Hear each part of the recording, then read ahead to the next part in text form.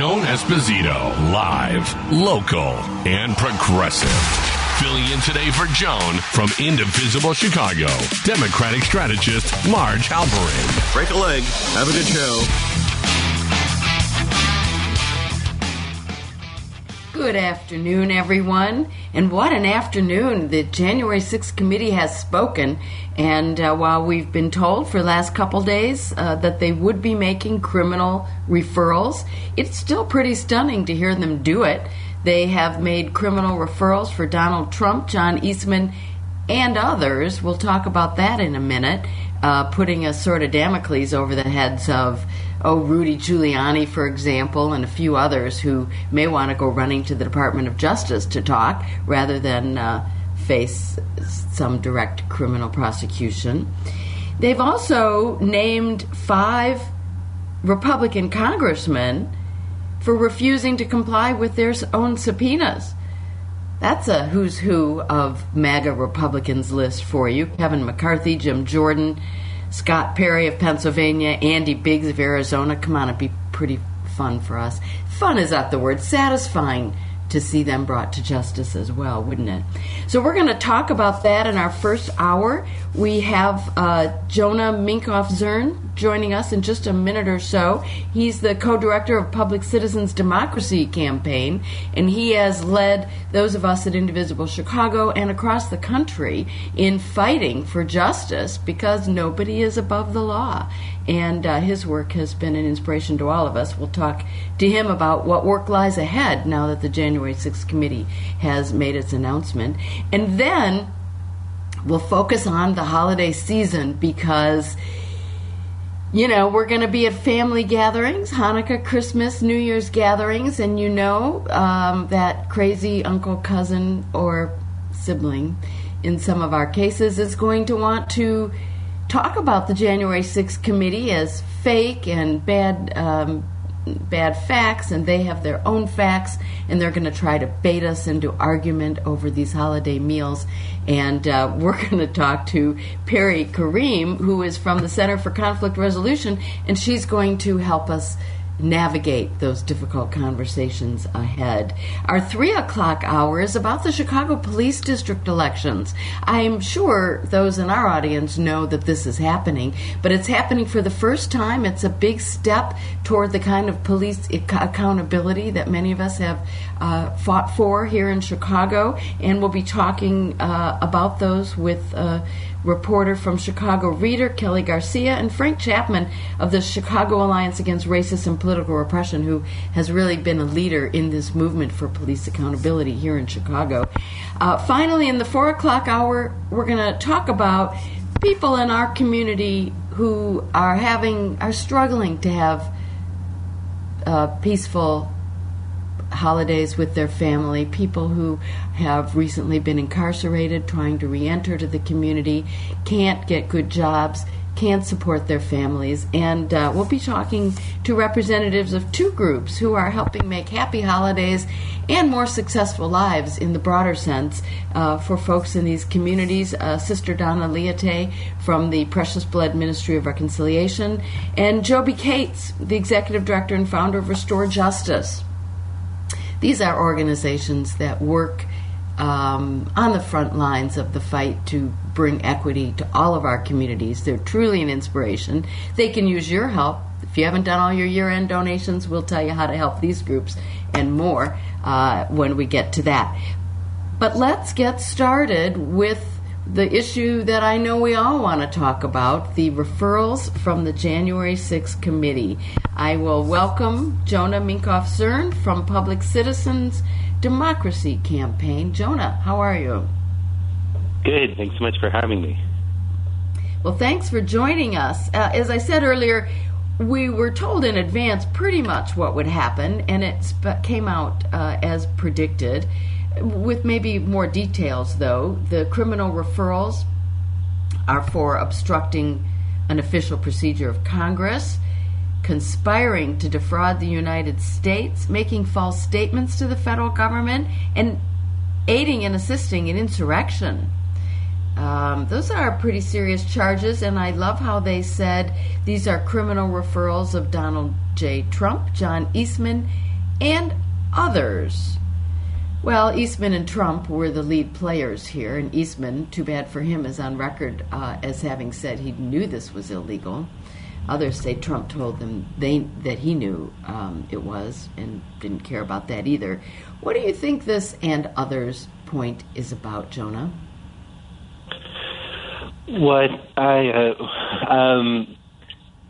guess we'll see, and we'll see as the full report comes out. I think what's important to note is that this is not just about Donald Trump, that Donald Trump is at the center of this, but that the MAGA Republicans continue to operate regardless of Donald Trump. I mean, we look at Lake in Arizona calling for the arrest of the election officials in Maricopa County over the weekend. They continue to be dangerous threats to our democracy. And I think that's a really important point to note as we look at the outcomes of this year and a half very powerful, well thought out investigation into what happened leading up to and on January 6th and what continues to happen to threaten our democracy. And there's work to do on the ground, in the streets, by those of us who are actively trying to keep this at the forefront. And there's work to do in Congress. Also, let's separate those. First of all, what are you advocating we do in our communities? So I think we need to, this is a legal proceeding, but it's also a political one. And the Justice Department, I'm sure wants to move forward on these charges, and I think is weighing the political ramifications of doing so. Like, no one wants to move towards justice and at the same time empower a dangerous president and a dangerous movement. So it needs to be clear that there is a movement in the streets calling for justice. So we know that Trump and MAGA allies plan, promoted, and paid for a violent criminal conspiracy to overturn the results of the 2020 election that they knew they lost. We know that they illegally pressured Vice President Pence to unilaterally overturn the election. We know that they illegally pressured state legislators and election workers to overturn the election. And the list goes on. They sent this armed mob to the Capitol to stop the peaceful transfer of power. And they're going to continue to take action like this unless there's an ongoing clear political message and a clear message in the street that people are not accepting this. And, we rejected them in the elections this November, but they are in charge of the House right now, right? They are starting these fraudulent investigations in the House. And it's that movement in the street and that movement in the ballot boxes that needs to continue to persist to address them. So on January 6th, we're taking action around the country with a message, Our Freedoms, Our Vote, showing that they want to take power because they want to take away our freedoms. So they want to take away our freedom to vote. They want to take our reproductive rights. They want to take away our Medicare, our Social Security, our ability to address gun violence, our ability to take action on climate. All of these things are the reasons that they are trying to take power and seize power illegally. And it's up to us to take action and continue to take action the way we have over the last 6 years and beyond to address this and to stop. The election was resoundingly clear about this. As you said, that we were clear, voters around the country were clear, whether Kari Lake wants to accept the result or not. They were clear that perhaps some coming late to the realization that when you say you want to determine as an elected official the result of an election, my vote won't count. And that suddenly was a wake-up call. I think they hit it hard enough that people voting around the country pushed back and said they will not want the result of an election to be overturned by political powers or elected officials. And hopefully we can continue to send that message in ongoing elections as they happen around the country. There's also some work for Congress to do.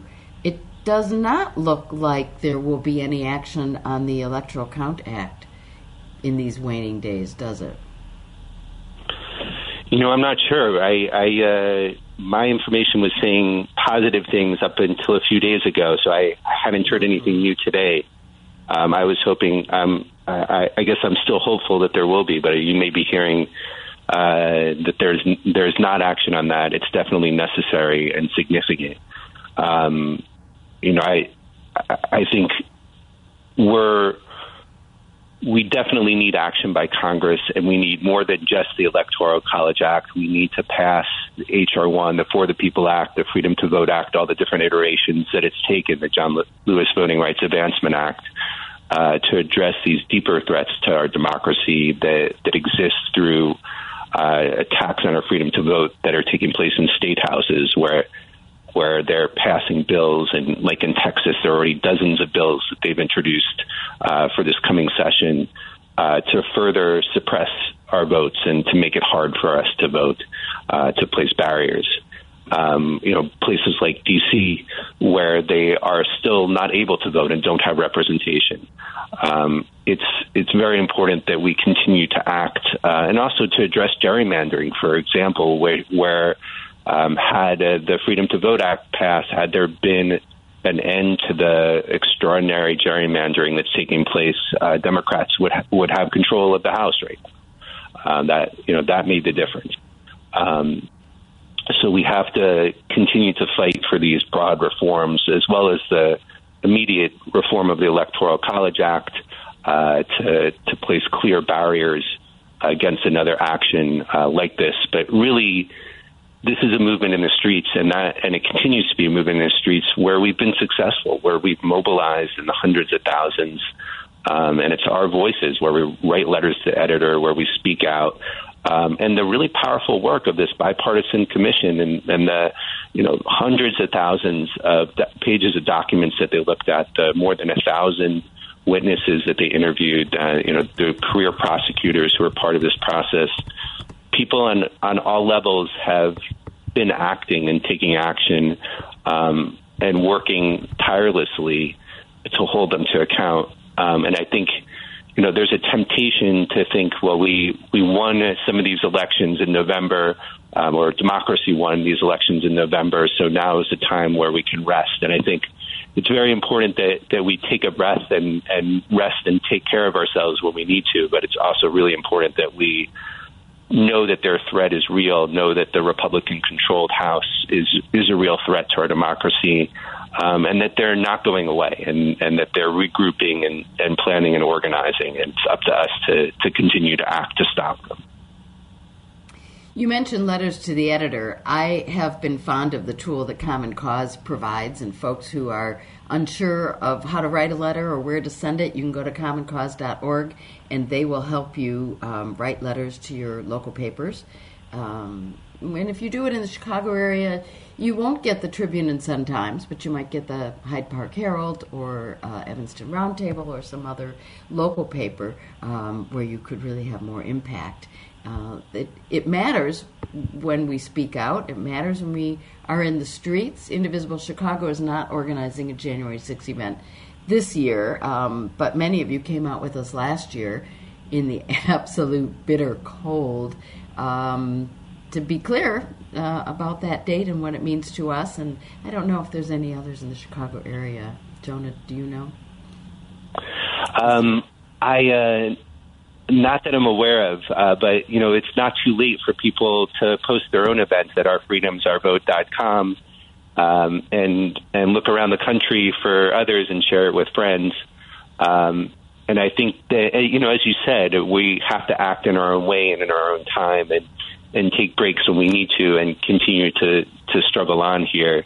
Another great resource that's coming out is this powerful graphic novel that we've been working with the creators of, and on January 6th, that talks about what would have happened had January 6th been successful, had their insurrection been successful. And basically this moment where had the mob turned left instead of right, and had they gone and hung Mike Pence as they intended, and had they taken power through their violence, what the country would have looked like. And it looks at people afterwards organizing to reclaim democracy and what that democracy would look like in their eyes.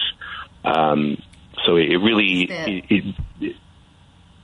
Is that available yet, the graphic novel? It's going to be released online around January 6th, and then just briefly afterwards in where you can order it. So I'll try to get you the information in a minute about what the website is where one can order it from. And it's a very powerful resource, and I think it's important to note that there are people thinking on all levels of how we can get our message out, and this is a fantastic example of that.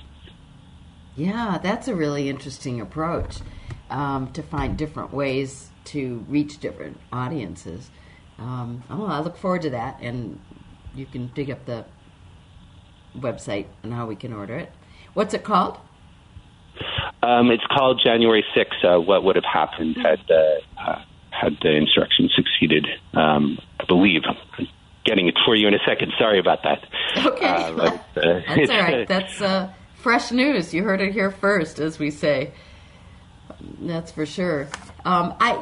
People get discouraged. We're all worn out. There's no doubt about that we've been fighting for justice and fighting MAGA Republicans and Trump now for more years than we thought it was going to stretch out. And it's certainly not over, as you said. This coming year with Congress, with the House under MAGA control, is going to be tough. What words of encouragement do you have? We've had a lot of success, and maybe going through the successes that we've had is one way to encourage people. Hmm? Yeah, I think that's right. We have to. I think we have to be balanced. We have to not think the fear is that the danger is gone, and that really is important. That we see the threat that they still represent, and not just in Trump. I think that's important in DeSantis, in the leadership of the new House, and in people like Kari Lake, and the movement around them, that they haven't stopped and that they continue to fight and believe that and have no remorse for any of the things they've done.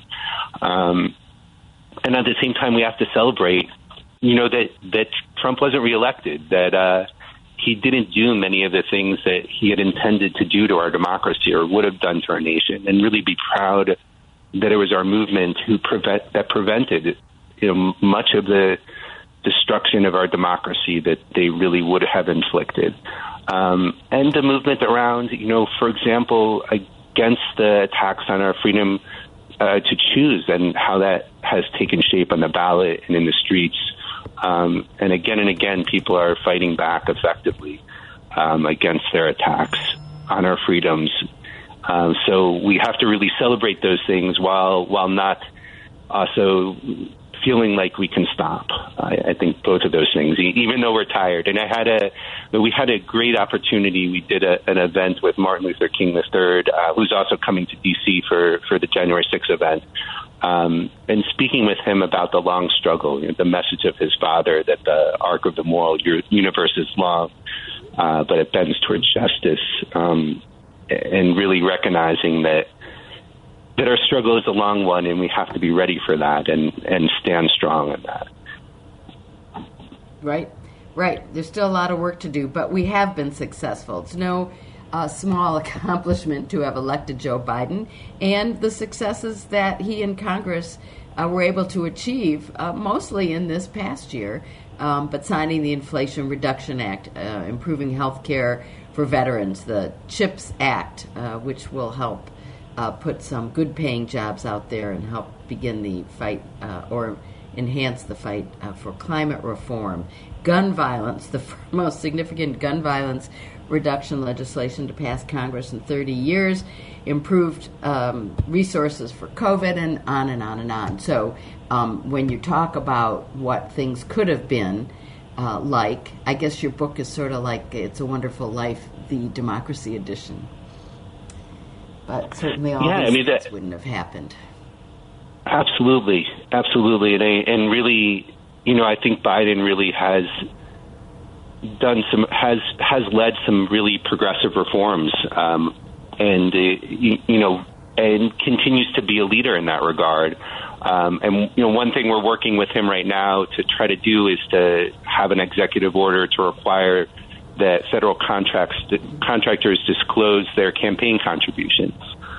Something that we've been working at for a while, and it really, the power of money in our political process, I think we need to remember some of the roots of why Trump was able to gain power and people's disillusionment in a system that they felt didn't represent them, which is a real disillusionment, and calling for action on money in politics on a state level, on a national level is very important, including this federal contractor executive order, so we can see who's giving the money to influence our elections, but also addressing it on a state level, like here in New York, where I am. We just implemented our small donor matching public financing system to start to push back on the influence of big money. So we can do many powerful things on a state and local level, especially in the next 2 years, where we're not going to be able to pass the federal legislation that we envision. We can be having those struggles and winning those things and building a movement on a local and state level. And that's no small point, because that is actually what the MAGA Republicans did, right? Starting with the Tea Party, they did this, sadly, 20, 30 years ago when we weren't paying attention. And that's how they ended up with the gerrymandered maps across the border from us in Wisconsin and elsewhere. And we are rather belatedly focusing on our states. Here in Illinois, the blue oasis in the center of the country, we're on the verge of passing an assault weapons ban, we hope. There were committee hearings this week, and I know a lot of our folks sent witness slips in and advocating for this to pass, and we're hoping there can be action on that before the end of the year. We can do things here in Illinois, continue to be an oasis for women who are seeking access to abortion, for immigrants that are being sent to us from Texas and elsewhere, and we are welcoming as a welcoming city. So you're right, on the state level, we can do a lot, but we do need to keep our eyes on Congress and keep speaking out, and you've given us a lot of national leadership on that, and we appreciate it. I want to go back to the January 6th committee. People say it's largely symbolic in that they're just making a suggestion in the Department of Justice. Of course, the Department of Justice doing their own investigation and making their own indictment should they choose to do that. But let's talk about this even in terms of its symbolic impact. There's something very satisfying to those of us who have been fighting this fight for so many years. How do you feel yourself knowing that these referrals are being made and that Trump, Eastman, and others are being called out for what they did in such a specific way? I mean, I think we need to recognize the power of this committee and the power, both the power of our movement that's made this possible. Right? I think that any action here is a legal action, but it's also a political one, and it's a response to the movement of the people. And we responded to them. But I think the outcome of the election showed that people were watching and understood the actions of the committee and understood the significance of the threat of MAGA Republicans. And yes, I think we're seeing a committee that we're seeing vindication in some ways in a small step today, or not. I guess not a small step, a historic step. And we need to amplify that and celebrate that. The hashtag Jan 6 Justice is being used, and now is a great time for everyone to go out on social media and amplify those messages today. Make sure people are thinking about it and talking about it, understanding the significance. And that really is going to influence how fast and how significantly the Justice Department acts. We need to understand that it's a legal body, but it's also a political one, and that it really will respond to our movement. And yes, we should celebrate. I mean, it's really important that we celebrate our victories. Today is a victory, and we should all take a breath and recognize that and celebrate together. Absolutely. And I know you all have been doing such amazing work there, Marge, in building a movement and all the time out in the streets and doing powerful events and writing letters and having meetings and organizing so effectively, and also reaching out to other states and supporting them in their elections and those kind of things. Well, we're pretty proud. We had some successes this last election, that's for sure. Thank you for those kind words. I appreciate it. But you're right. Today is a good day. This is definitely putting more pressure on Trump and others. I just love that "and others" phrase because, like, you know who you are. It's going to make people feel very squirmy and uncomfortable, and they should be. And it gives the Department of Justice support, as does our activism. I think that's a really important point to underscore, is that if they feel the national mood is opposed to indictments, they'll find a reason not to do it. But if they feel compelled to do so by the American people, that's our job, to make them feel that way and to make sure they follow through. Jonah, I appreciate your time. Jonah Minkoff-Zern is a co-director of Public Citizens Democracy Campaign, and he has joined us today to tell us about all the work that's happening in the streets. You can find more information at Public Citizen, and if you don't have the link for that graphic novel, I'll bet it's on your website, publiccitizen.org, before too long. Absolutely. It's 16comics.com is the link, 16comics.com. And for the nationwide action, it's ourfreedomsourvote.com. Great. Thank you so much. We appreciate your time, and I promised you'd get to your 2:30 meeting, and you're only a minute late. That is awesome. Thanks. I'm so grateful to join you. Thank you. Thanks so much for your time. You are listening to the Joan Esposito Show. Marge Halperin is your host this afternoon, and I'll be back in a couple minutes with some advice with a guest who will give you advice on how to talk about this January 6th Commission and their findings and their charges against President Trump with family members who might not have the same progressive point of view as you. We are live, local, and progressive. Joan Esposito, live, local, and progressive. Filling in today for Joan from Indivisible Chicago, Democratic strategist Marge Halperin. Good afternoon. We are talking about the January 6th committee and their final meeting before adjournment this afternoon, and the referrals they're sending to the Department of Justice. We've gone through what those referrals are and how our activism can really help goad our, let's say, support the Department of Justice into doing the right thing and following up on those referrals. But meanwhile, we're all heading into the holidays, right? So who will you be meeting in the coming week at Christmas, Hanukkah, New Year's gatherings who will not share our view of the January 6th committee?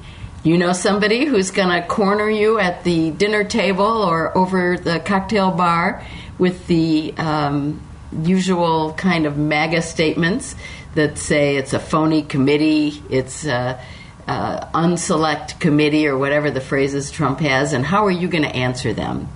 You are worried about that? Well, don't worry, because we have an expert on the line now. Perry Karim, who is the training director at the Center for Conflict Resolution, knows how to handle difficult conversations like this, and she's going to give us some advice. Hi, Perry. Thanks for joining us. Thank you for having me, Marge. We most of us have some folks in our family gatherings or holiday parties that we might be attending who are going to corner us knowing our progressive bent and complain about the committee, complain about the injustice, maybe chant "Stop the Steal" because that hasn't gone out of style for some folks.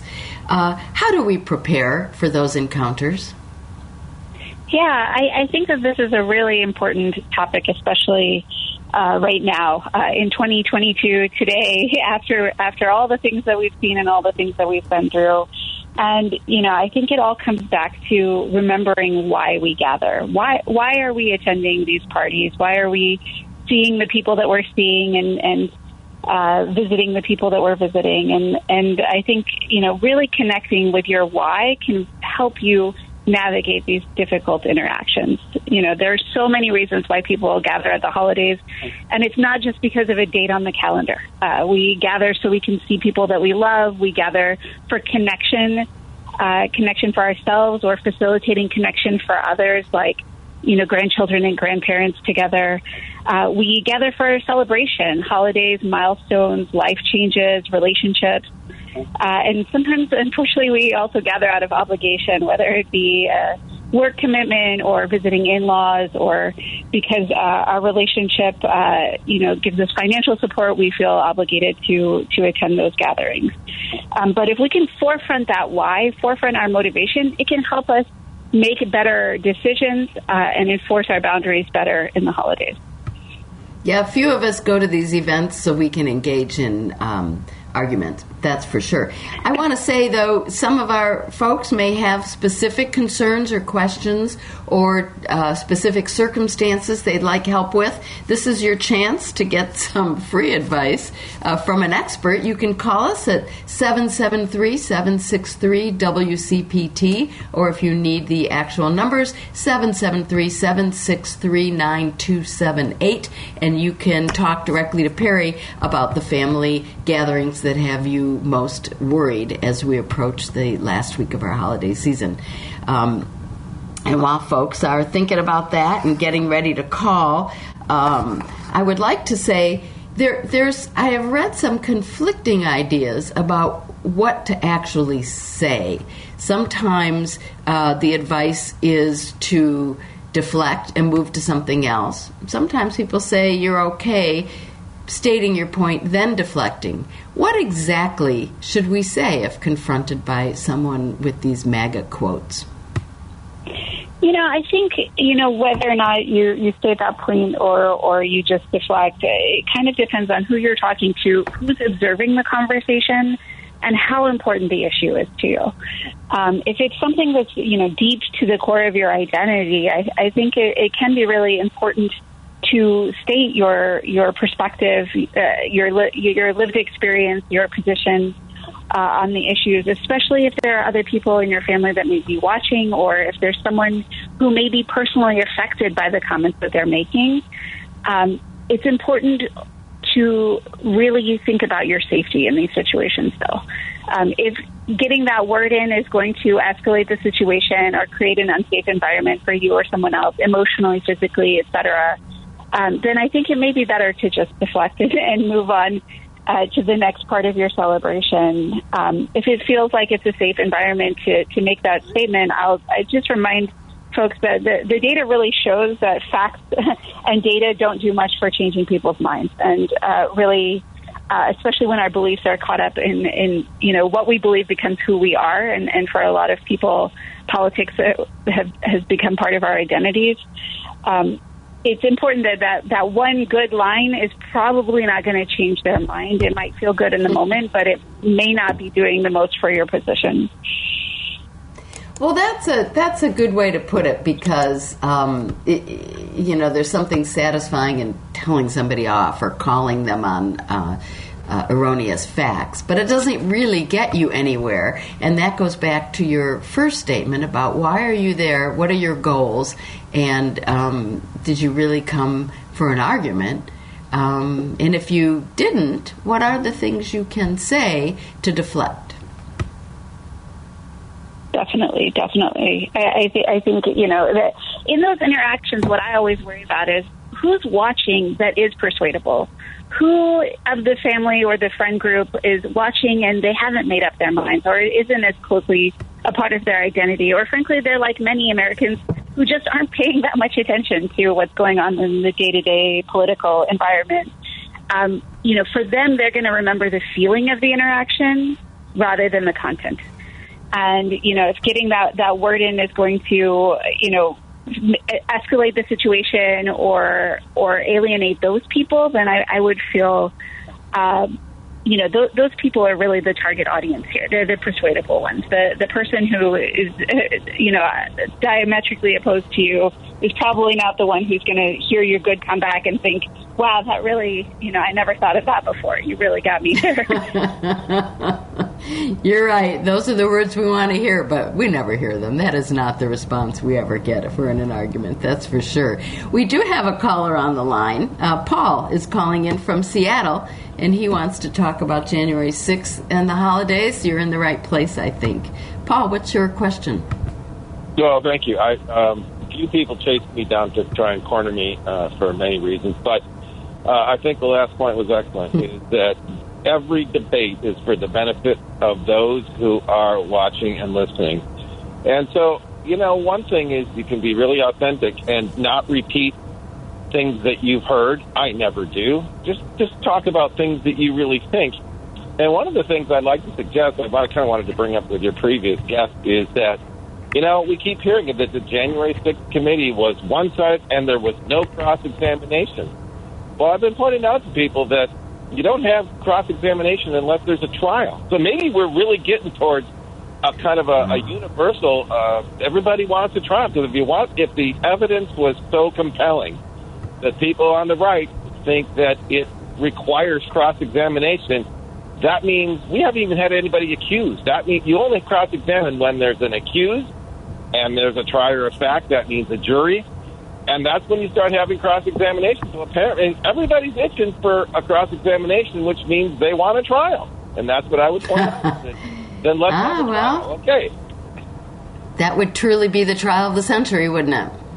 The new century. We're all remember Robert Mueller said in the Mueller report, it would be unfair to indict or suggest that the president should be indicted since we can't put a sitting president on trial. Well, it would be equally unfair if the evidence were so compelling that people are calling for cross-examination that we not have an indictment and a trial and allow this person who's, I don't know who it is, they obviously think there's enough evidence that someone should be accused, or you wouldn't want to be defending with cross-examination. That's what I would say. Well, that's an interesting thread. Perry, I have a sense that people will feel like you've twisted their words a little bit. How do you think that'll play? Yeah, the skill that you're talking about, Paul, is one that we call reframing, which is that we are shifting the focus of the conversation. And we can shift the focus in a lot of ways, right? And so the way that you described is to say, if that's what you really want, that's great. It sounds like that's what we both want. That this could get a cross-examination if it goes to trial. We can do that in a lot of different ways, but it's really moving the conversation in a different direction, and it may not work 100% of the time. And frankly, Marge, if I could tell you what's going to work 100% of the time, I think that would be great, but I unfortunately don't have that sort of magic to be able to let you know that it's going to work 100% of the time. But when we think about reframing, we can think about taking specific requests and making them more general. I think that, if somebody's making a specific demand about something, you can try to zoom out a little bit. If they're making a comment about January 6th, make a comment in return that's about judicial process in general, or about due process, justice, etc. Right? So zoom out a little bit. If somebody's making a complaint, turn it into a request. They're saying, well, I can't believe that this, in this example, they might say something like, I can't believe this witch hunt is continuing. You might say something like, well, it sounds like you would like there to be a fair process, right? So you're sort of shifting the focus a little bit so that you can, sort of avoid the pitfalls and get the conversation going in a more productive direction. That sounds like reflective listening. That's what you're doing there. Yeah, it's reflective listening, but it's also shifting the momentum, right? It's not exactly what they're saying back. It's zooming in or zooming out in a direction maybe slightly adjacent to where they were trying to go. Choosing safer ground, basically. Paul, thanks for joining us. And Perry, if you can hang on a few minutes more with us, we're going to have to take a quick commercial break. If you have questions for Perry Karim from the Center for Conflict Resolution, as you prepare to join family that may not agree with you on all issues progressive, give us a call, 773-763-9278, 773-763-WCPT, where we are live, local, and progressive. Joan Esposito, live, local, and progressive. Filling in today for Joan from Indivisible Chicago, Democratic strategist Marge Halperin. Welcome back. We're talking with Perry Karim from the Center for Conflict Resolution about how to handle those difficult conversations, whether you're getting ready for Hanukkah, Christmas, New Year's celebrations. There may be people around the table or around the room who want to challenge you in your progressive views.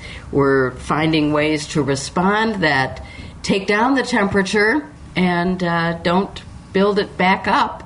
Because, as Perry has already told us, that actually never works as a direct argument. If you have questions about your family gatherings and situations, give us a call, 773-763-9278, 763-WCPT, and we'll talk to Perry on the air.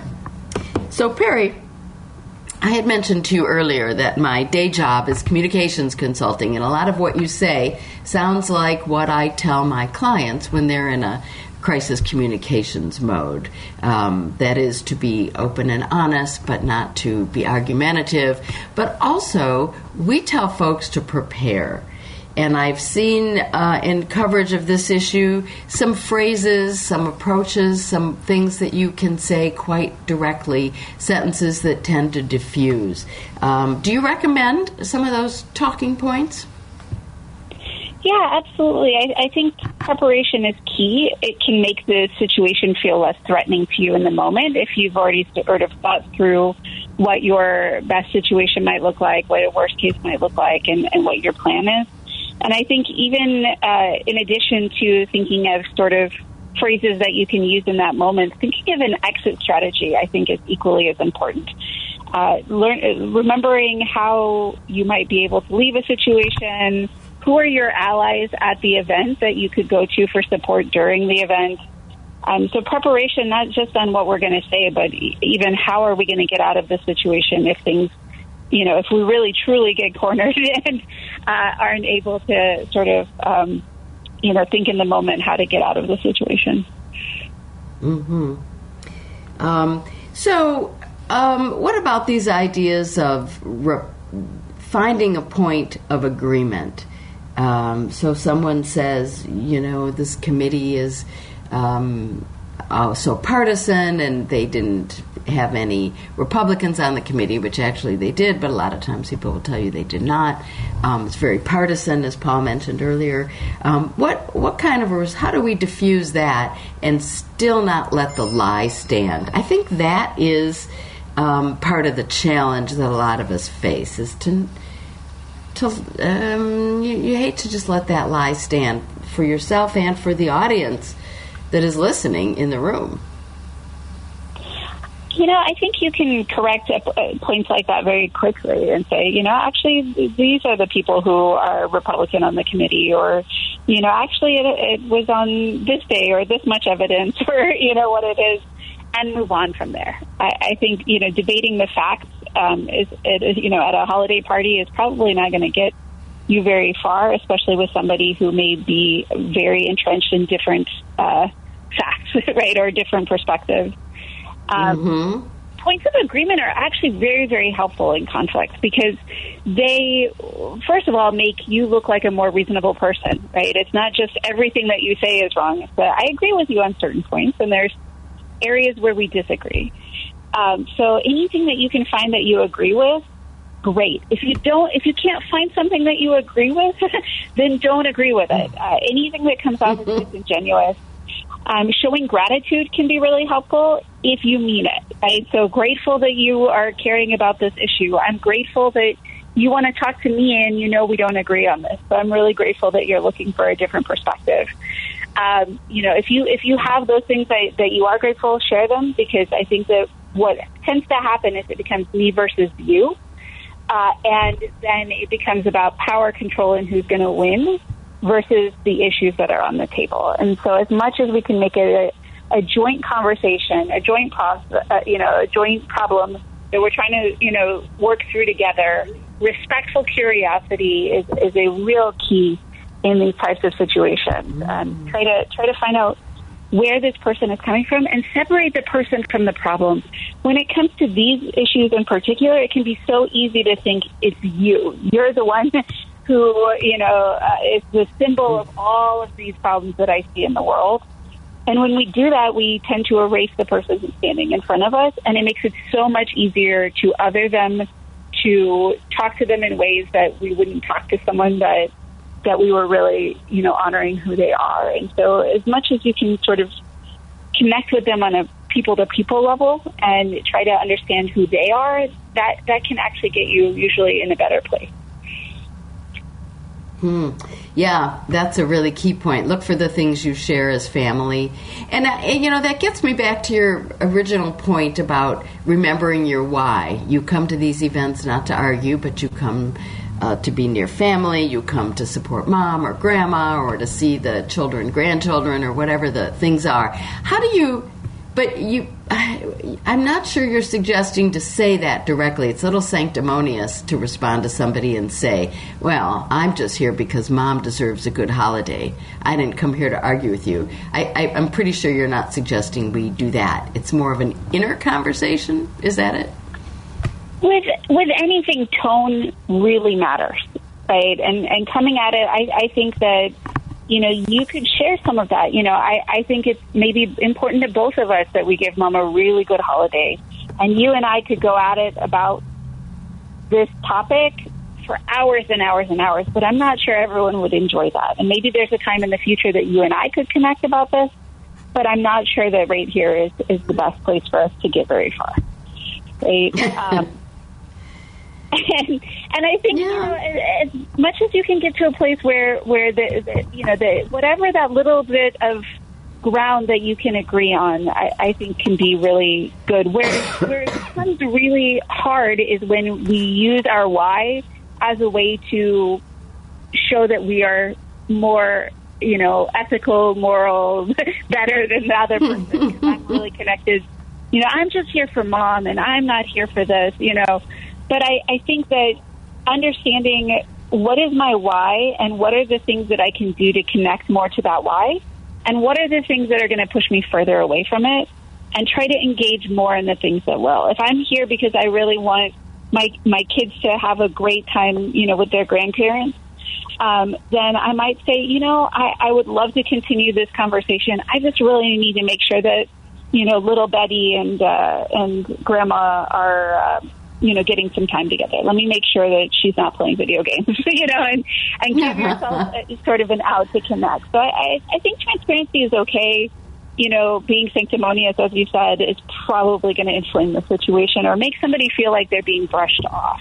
Ultimately, they want to be heard, right? They've got their talking points. They've got their, little scripts that they want to share, their good one-liners that they're working on.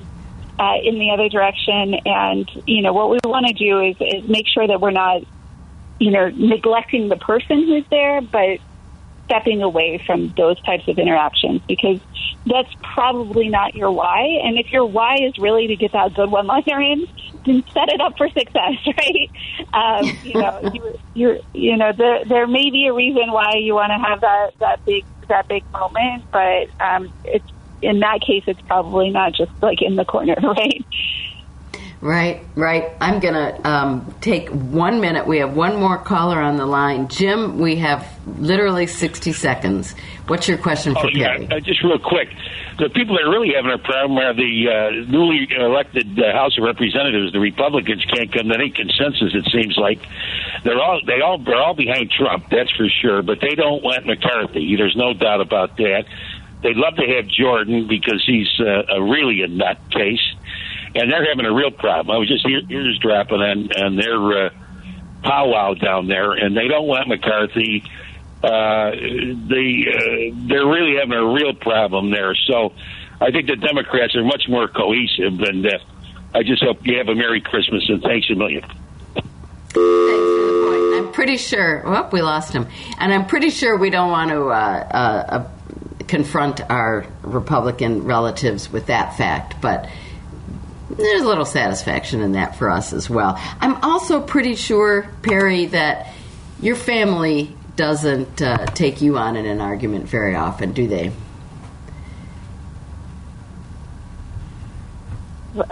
And we really enjoy, the back and forth. And I think that a spirited debate is always welcome and it's enjoyable for many. But usually a spirited debate is something that is for the people in the debate, and sometimes it's not as enjoyable for those watching. So I always try to remember that we do enjoy a good back and forth.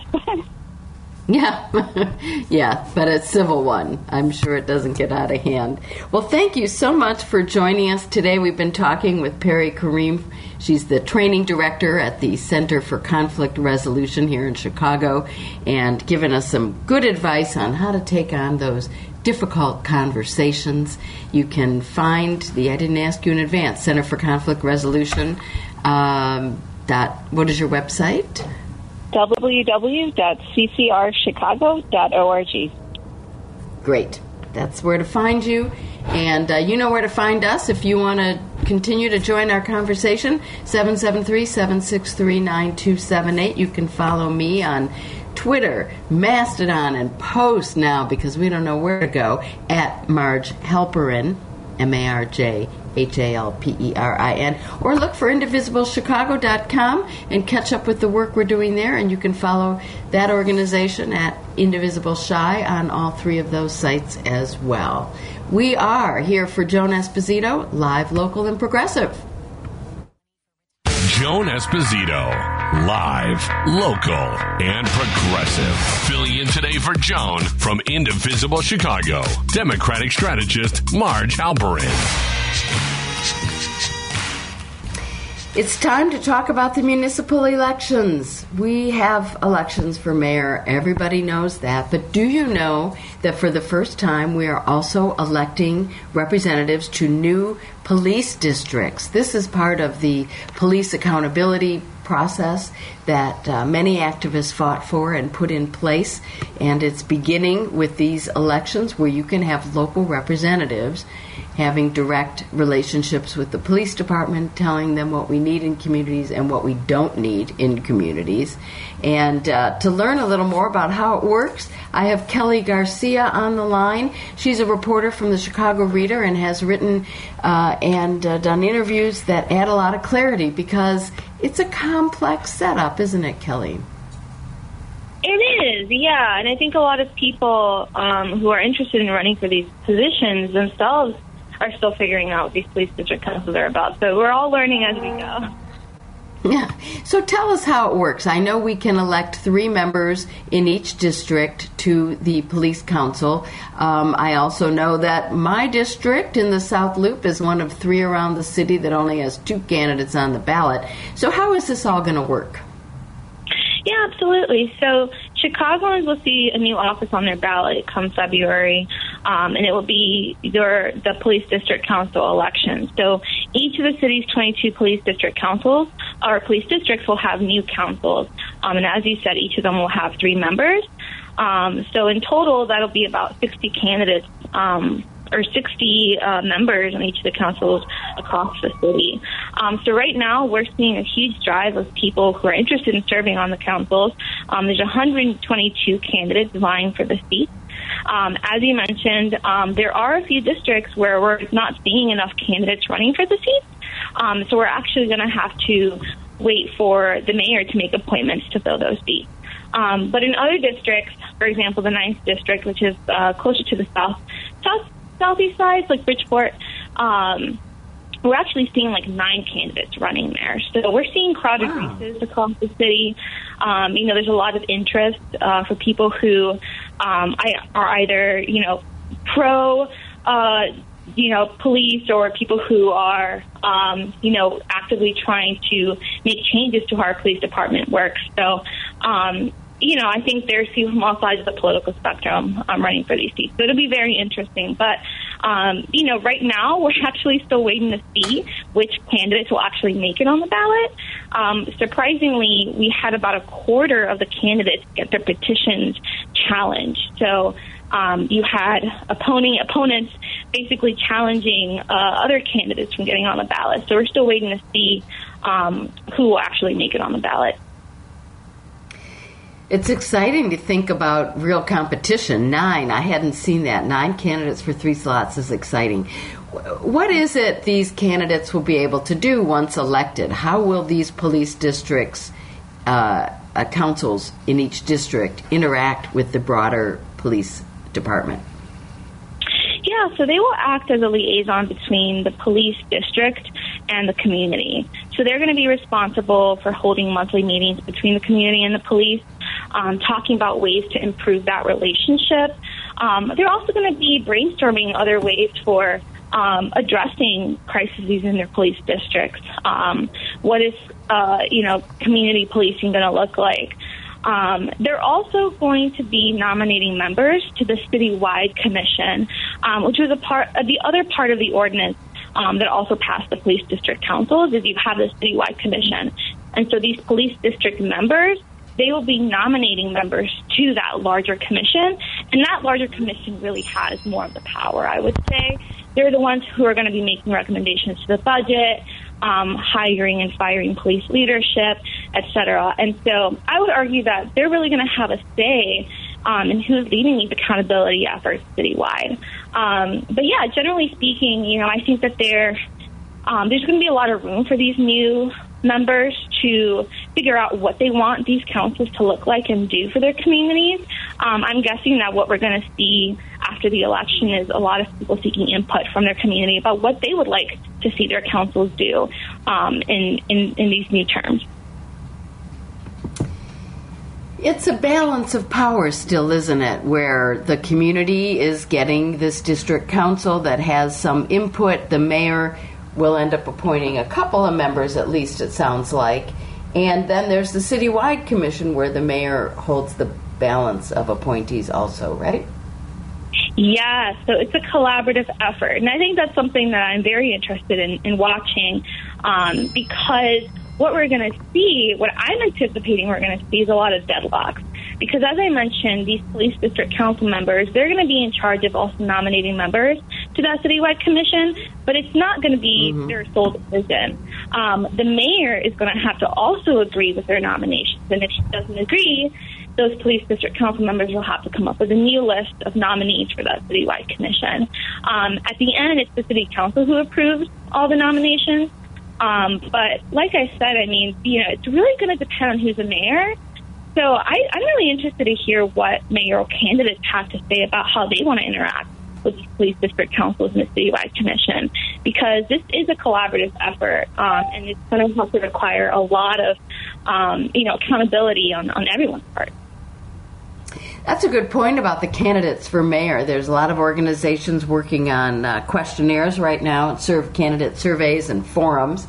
I'm with Indivisible Chicago. We're co-hosting with Chicago Women Take Action and a whole bunch of other women's groups for January 14th forum, which you can find a link to sign up for on our website, indivisiblechicago.com. And we're working on questions and a survey. What would you ask these candidates about the police districts and the citywide commission? Yeah, so something I'd be curious to hear from mayoral candidates is, how would they want community members, residents citywide to better understand the police budget? Something that I heard from a lot of candidates who were running is that the reason they're running is because they don't know how policing works in Chicago. And I think that's because there's a lack of transparency, right? And so, that we've seen that was, a big point in Mayor Lightfoot's campaign is bringing in the light. And so I'd be curious to hear how mayoral candidates want to increased transparency in the police department, talking about the police budget, talking about police leadership. Is that something that they're going to open up for criticism from community residents, from people who are elected from the community? Because that's what we're going to be seeing, too, from these police district councils, is people who are going to be holding our mayors accountable on decisions related to policing. So, you know, I'm very curious about what they have to say about what they're going to make transparent and who they want to be held accountable to. You know, it's not, you know, a lot of people who are arguing for police reform and who, you know, want police abuse to stop. They're going to be definitely raising a lot of questions in these police district councils, but we're also seeing a lot of candidates who are pro-police, and they are going to have questions about why, you know, there's a surge of police officers retiring. And so, you know, I think I have a lot of questions, obviously, but very curious to hear from mayoral candidates about transparency in policing. Yeah, it's a good point. Both of those are good points. We will be talking to Frank Chapman of Carper at 3:30 after you've fully explained the system to us. He's going to talk about how you can distinguish between progressive candidates and the FOP candidates. So some of them are attempting to obfuscate their background, and some of them are very clear they're cops and they're going on the committee to beat cops. Well, former cops, because they have to have been out of the force for 3 years in order to be on these councils. But in terms of the transparency, I'm thinking about a mayor in our not distant past who operated under a system where a citywide commission formulated differently, made recommendations for police superintendent, and that mayor said, yeah, no, I'm going to choose a different person, not one of the ones you recommended. Is that even possible under the new system to choose candidates to the citywide commission that were not recommended by the district councils? Yeah, no, good question. It's not going to be, because it's again, the mayor is only going to be able to appoint candidates that are nominated by the members of the police district councils. And there's going to be a specific committee that includes members from each of the police district councils, because, again, it's like 122 candidates running, right? So that's going to be a lot of people who are filling these seats. So there is going to be one committee that is focused on nominations. But again, the mayor is not going to be able to, appoint anyone outside of that list. But, you know, you make a really good point, and it's something that I've been hearing a lot about, is that we've seen, you know, efforts like these before. We have COPA right now. We have a Civilian Office of Police Accountability. Right. We've seen other different types of committees or, different types of special groups focused on police accountability and police reform efforts. And I would say that, the police district councils and this commission is a watered down version of what a lot of the activists originally wanted. And I'm sure Frank Chapman will talk about that. But, it's something that a lot of people have in the back of their minds is, how is this any different from what we've had before? And I think, again, that's why they were so specific on how nominations, like how we're actually going to get members elected and or appointed. There's going to be a lot of, shifting of rules probably as we, do these new elections. But for now, it seems like they're trying to avoid any type of loopholes that the mayor has. Yeah, because this mayor and others have really enjoyed exploiting loopholes when they want to do something different. And that's, we're in this mode of distrust, I guess, current leadership and others. But it's a healthy distrust. I think that's the whole idea behind this accountability, isn't it? That there would be checks and balances and a sharing of power over our policing system. Do you think this will achieve that? That's a good question. I think it will, because one thing that I'm already noticing, which is it's a success, it's a good outcome, is that we're already seeing a lot of people getting more engaged, not just politically, but also in terms of understanding how policing works in Chicago. We have people who are wanting to become more engaged. When I think of these police district councils, I think about local school councils in a way that was for parents and teachers and students to better understand how their school functions. And so I think I think that's how these police district councils can be a good thing. I think it does bring in more input from community members. It gives them more of a say. It gives them a seat at the table. How far that input will actually make it, I think that's something that we're going to need to keep watching. But I think that, it's good that we're seeing such high levels of engagement on such a hyper-local level. Again, the fact that we're seeing 9 candidates running for 3 seats in one police district, it tells me that people really want to be more involved and they want to better understand how these things work so that they can relay that to their own community. I think in that sense, I would say that it is working, but we're going to have to keep watching and see what else happens. I like your analogy to local school councils. For one thing, I was one of the school reform activists that helped write that bill and helped pass it. That was one of my earlier activism activities here in Chicago. But for another, I know from that experience that some local school councils have been more successful than others. And one thing that we didn't plan for with the local school councils was training.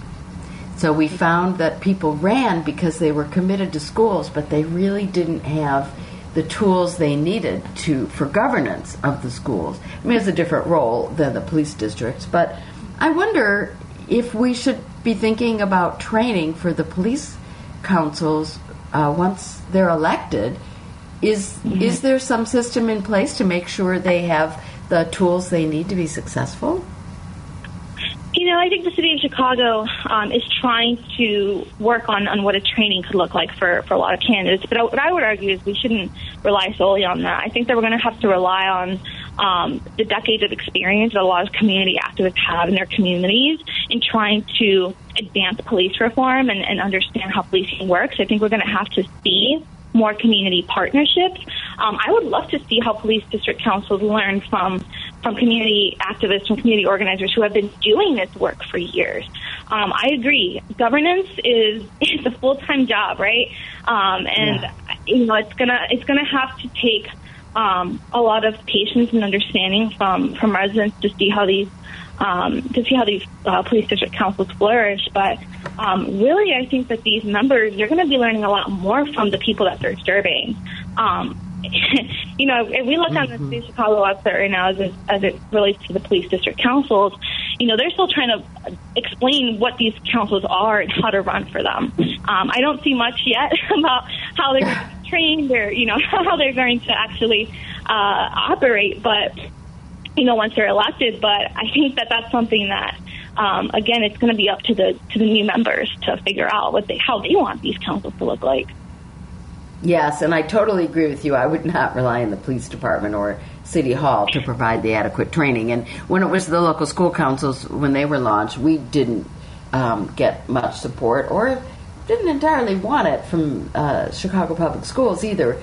The organization I co-founded, Pure, and others did create training rapidly.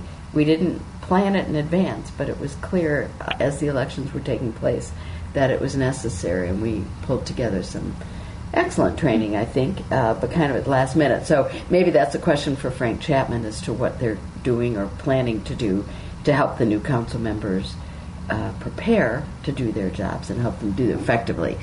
Because you're right, I wouldn't rely on the city to do that kind of training. But it's exciting that there's 122 people who feel not only civic-minded, but concerned about police community relations enough to run for office and try to be a part of it. It's exciting, right? Yeah, it's very exciting. And it's going to be interesting to see how that engagement plays out in other elections as well. I mean, these candidates, they're running in slates, they're running in support of other aldermanic and mayoral candidates. So it's nice to see that support from around the city for these new people seeking office and trying to understand what it's like being politically engaged and civically minded. So, yeah, it's very exciting. And it's, regardless, it's a win for people who desperately need and want to see more police reform here. Well, that's interesting. They're running in slates with aldermanic candidates, so that is another way to know the political positioning of the specific candidates. If you are comfortable with the aldermanic candidate, you trust them to recommend police district candidates, right? Sorry, I meant running in place with other police district council candidates, which that's actually being challenged right now by the Chicago Board of Elections. So we're not even sure if that's allowed or what that means for other elections. But yeah, we are seeing slates. And what I meant is we're seeing police district council candidates running with the support of other aldermanic candidates in their ward. So yeah, you're definitely going to, easily see, what their political vision is by who's supporting them and which aldermanic candidates they're running in support with. But yeah, that's something that we're still waiting to figure out if that's allowed. On what basis could they possibly object to candidates running on a slate? I don't understand. Mm-hmm. Yeah, there's not much information yet about what the exact objection is, but from what I saw in the Daily Line, there's about a quarter of the candidates running for police district councils that are being objected to, and part of the reason is because they're running in slate. Huh. That's an established political process in this country. Mm-hmm. That's interesting. Very interesting. I hadn't heard that yet. Well, it's a new territory for sure. It's taking us in a more collaborative direction, as you said, and to the extent that it is successful, we'll celebrate. And if it's not, what would be the avenue for making changes in the future? Yeah, good question. I mean, I think a lot of I think people should definitely be involved in the organizations that make this happen. I know Frank Chapman's going to be on, but groups like Chicago Alliance Against Racism and Political Repression, they've been working on getting more residents involved in how to,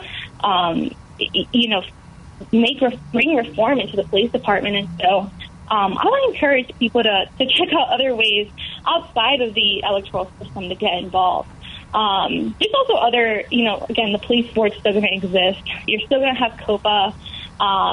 So there's going to be other ways and avenues for people to get involved in bringing more police accountability outside of these police district councils. But you can also attend those monthly meetings, right? Well, once we have these new police district councils, they're going to need participation from residents. And so make sure that you are holding your members accountable. Make sure that they're being transparent about when those meetings are happening, publicizing that. That's another really great way of getting involved, is holding those police district council members accountable to their job. That's an important, very important point. Those community meetings matter. I know from the activism work that I have done that it doesn't take an army to show up at these meetings.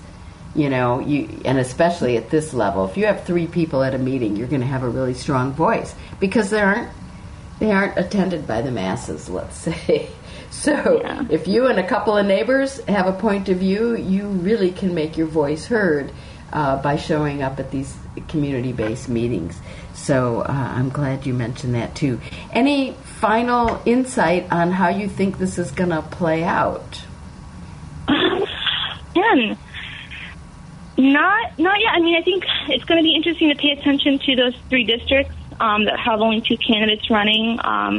So that it's looking like it's the first Central District, the 6th District, Gresham on the south side, and then the 14th District, Palmer Square. It's going to be really interesting to see who the mayor is going to be, because they're going to be the ones appointing that, filling that vacancy. But also to see how that process is going to work. Again, the 2 members that are elected, once they are elected, they're going to be the ones making recommendations to fill the vacancy, and then they're going to have to be working with the mayor to fill it. So that's going to be the first glimpse into how that collaboration is going to work out. So definitely keep an eye on that. But otherwise, we talked about a lot. I think this was great. Well, thank you. You really have gotten a high level of expertise on a very complicated topic, but a very important one. So appreciate your time. And again, we've been talking with Kelly Garcia, reporter for the Chicago Reader. You can find her comments and coverage through thechicagoreader.com. And coming up, we'll be talking with Frank Chapman from the Chicago Alliance Against Racist and Political Repression, who really has been a singular leader in this whole movement for police accountability. So if you have questions about the police district process, how it's working in your community or citywide, you can give us a call and join the conversation at 773-763-9278. Kelly, thanks for joining us. This is Marge Halperin on the Joan Esposito Show, live, local, and progressive. Joan Esposito, live, local, and progressive. Filling in today for Joan from Indivisible Chicago, Democratic strategist Marge Halperin. Good afternoon. If you're just joining us, we've been talking about the new Chicago Police District elections. That's a new entry that'll be on your municipal ballot. Municipal elections coming up really fast, as they always do, end of February. Why is the date not popping in my mind? We'll have it in a minute. But coming up soon.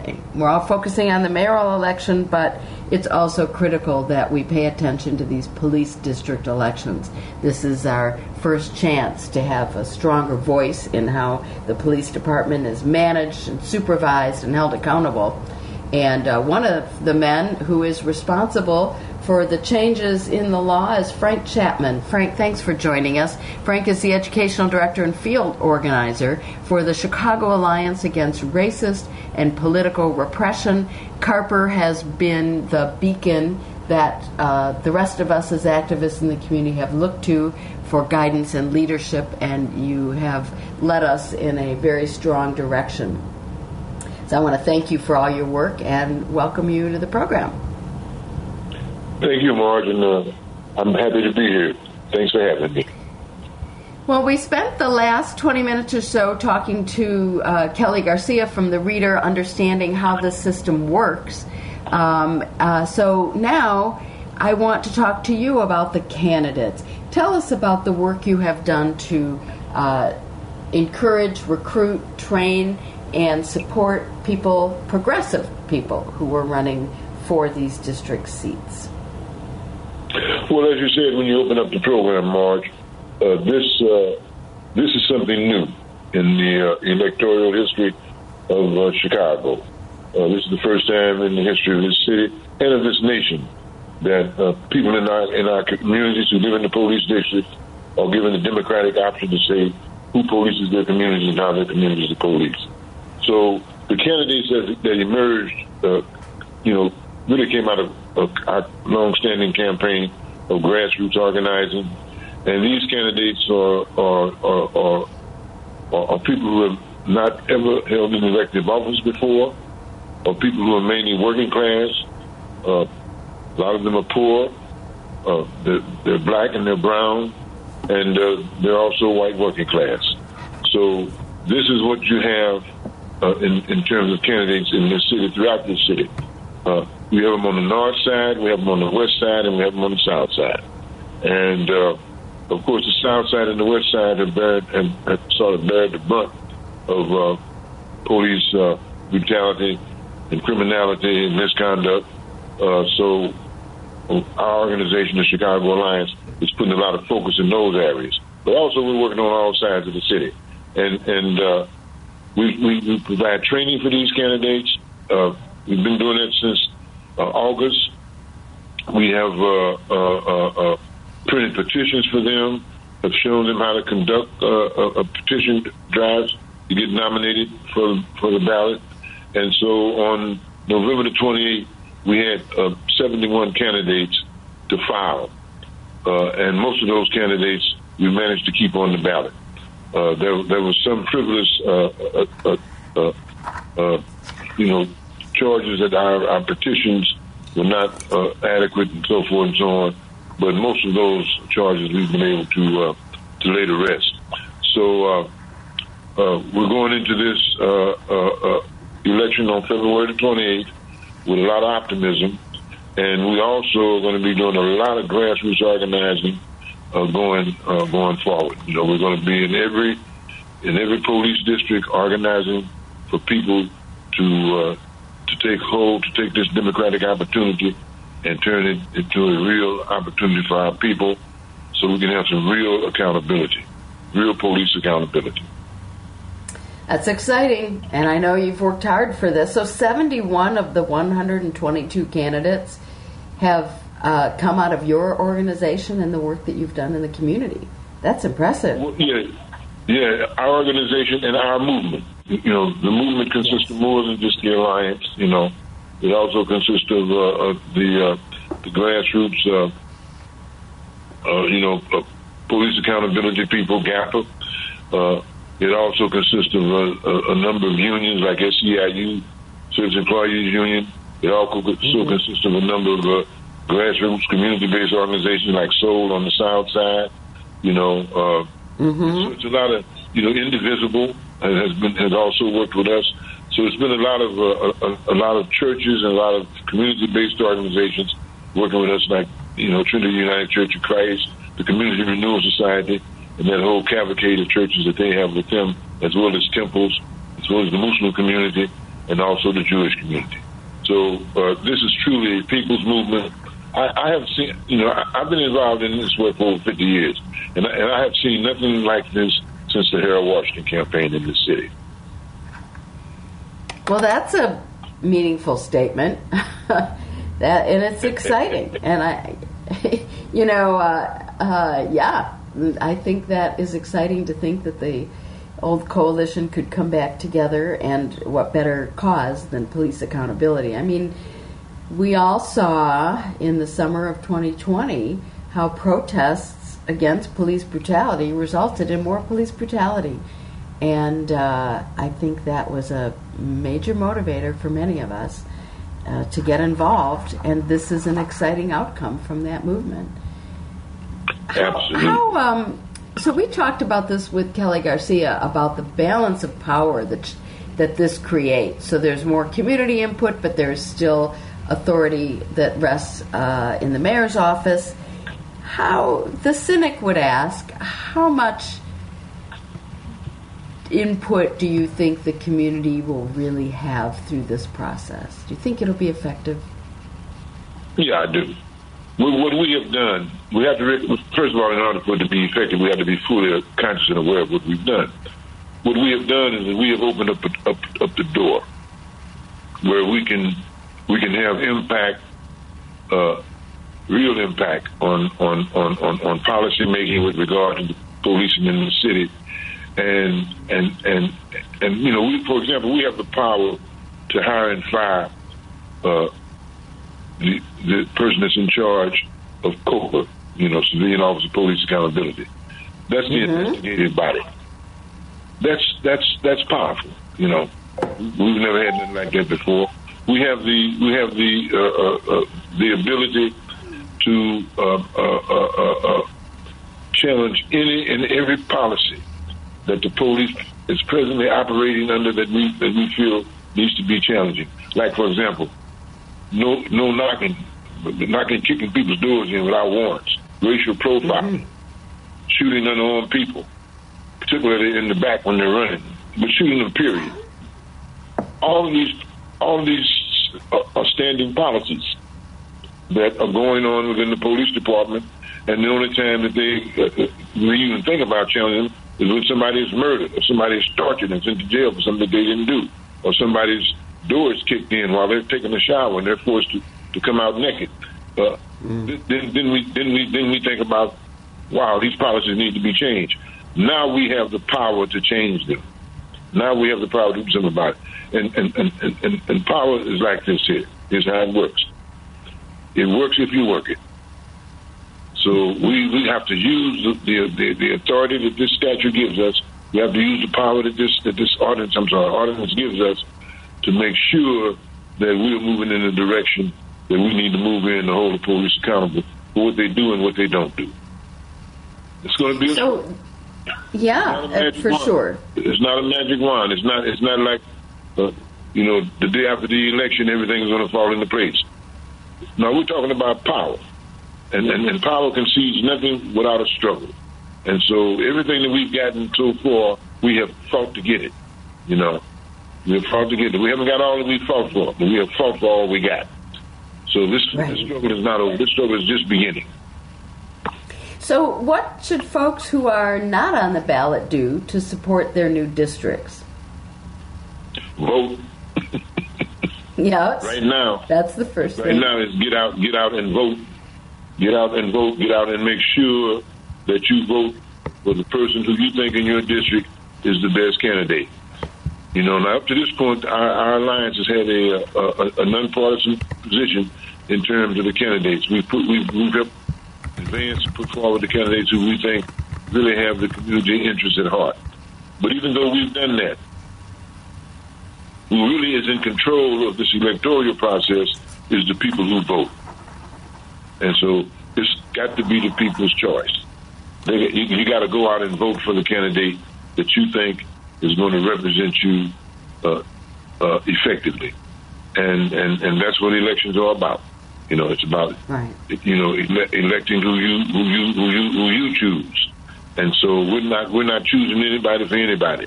You know, we're giving the candidates the ability to go out and get those votes for themselves.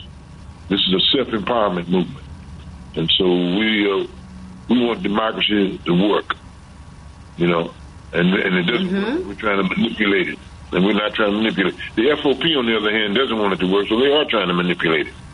You know, they're trying to throw people into this race who do not believe in this ordinance, who fought against it tooth and nail, but now all of a sudden they want to become district council members. And they want to become district council members. You know, it's kind of like what the Greeks did when they left the Trojan horse. They want to come in to destroy it. Mm-hmm. They're not sincere about making this work. Yeah, and they're pretty open and above board about it too.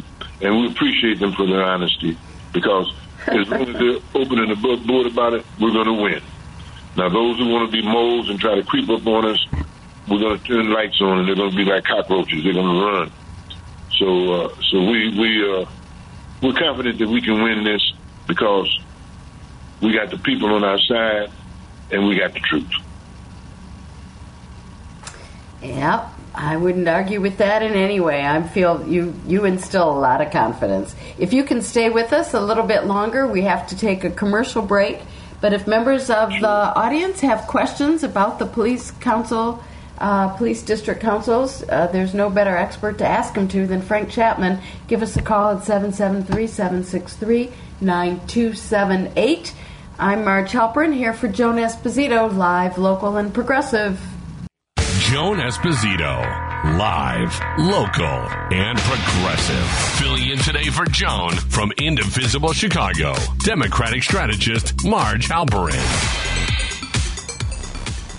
We're talking about the Chicago Police District elections with a true expert, Frank Chapman from the Chicago Alliance Against Racist and Political Repression. If you're not familiar with CARPR, please look them up. CAARPR.com, I think, is your website, right? .org. Okay, thanks. There's a lot of great information there about the fight for police accountability, and I urge you to check it out and learn more about it. And if you have questions about the police district councils, you can call us, 773-763 9278. Frank, we do have a caller on the line. Gregory from Rogers Park. Go ahead. Good afternoon, sir and madam. My question is, can the elected police review board, I guess I should call it, or consulting board, what is the official name of these boards so I refer to them properly? Chicago Police District Council. Sorry, Frank, go ahead. The members, the elected members, and the appointed members of the Chicago District Councils actually direct by a majority vote, if they get one, for the captain of their police district to, say, tell the officers to use more of their police work directed towards, say, my issue, which is trying to get the motorists to learn how to see and yield to pedestrians in the thousands of plain crosswalks that we have that are not associated with stop signs or traffic lights, because I grew up here in the 1960s and 70s, and I finished growing up in the western states where they have the culture of seeing and yielding to pedestrians in a plain crosswalk. It would reduce the amount of jaywalking, so people would know when they go to the crosswalk, the waters would part, and they'd be able to get safe passage in their baby stroller or the jogger or whoever. And it is the state law that you're supposed to yield to pedestrians when they're presenting themselves in a plain crosswalk. Will the district councils be able to sort of tell, through majority vote, the captain what to do with his police powers more so, or just make a suggestion? That's my question. Thank you so much. Well, sure. That was a great question. Well, the ordinance created local district councils in each police district with power over local public safety issues. And what you raised is a public safety issue. These councils will be responsible for nominating a citywide commission that sets policy for the Chicago Police Department. So the way that citywide commission is going to operate is based on what feedback they're getting out of the community, what the citizens of the community are saying that they want. The district council people will be your representative. You know, they will be representing you and making sure that your concerns are addressed through the citywide commission. That your concerns are addressed, and that when they set policy for the Chicago Police Department, that your concerns will be considered in that policy setting. So yes, absolutely, they'll be able to address what you're raising. And that gets to a point that Kelly Garcia raised earlier in this hour, which they will have community meetings, and you're going to need to go. Come to those meetings, tell your representatives what you want, and talk to them about it, and hold them accountable too, right? Absolutely. Yeah. Thanks for that question, Greg. We have another caller in the line, Jack, who is from Arlington Heights, but I hope has a question relevant to our Chicago district councils. Maybe a little envious that we're setting it up. Jack, are you there? Yeah, I'm here. If I could ask a question, then hang up. Listen, I know you have calls, and I hope Joan is feeling better. Okay, for example, would there be coordination and decentralizing on the city level, and even the state and the larger scale levels with policing? If I could, I know you have other callers, if I could just hang up and hear your answer, is that all right? Yes, that's fine. Thank you. How will this scale up to issues that are handled by the state police, for example, or county sheriff? Well, I can't exactly tell you at this moment, because this is something entirely new to the city of policing. I mean, the system of policing at the local level, the state level, and the federal level. So I'm not exactly sure how that's going to happen, but let me just say this here, is that what happens at the local level will certainly impact the state and ultimately the federal. But this is sort of like an experiment in democracy. We've never done it before, and so we don't know exactly how that's going to transpire. But I'm an optimist. I believe that all issues are at first local, and then they become global. You know, and I think that how we deal with this at the police district level is going to definitely impact how things are dealt with at the state and federal level later on. Right. And the whole point of this grassroots movement is to start at the community level, right? So now we have a voice through the community councils, that it comes from our neighborhoods and from where we live, and the folks that we elect will move it up the ladder, and we expect to have strength as issues come from the grassroots. That's the experiment, right? Yeah, this is he was talking about centralization and decentralizing and all that. This is the best way to decentralize. Is to organize from the bottom up. We're starting in your local community, You know, we're talking about local public safety issues, and in talking about them and taking action about them, we started demanding that the rest of the system pay attention to them. Is there, we raised this question with Kelly too, that we know that in the past there was a system through COPA, I guess, or the other acronym of Police Advisory Council, where the mayor was given a list of superintendent candidates and decided not to choose any of them.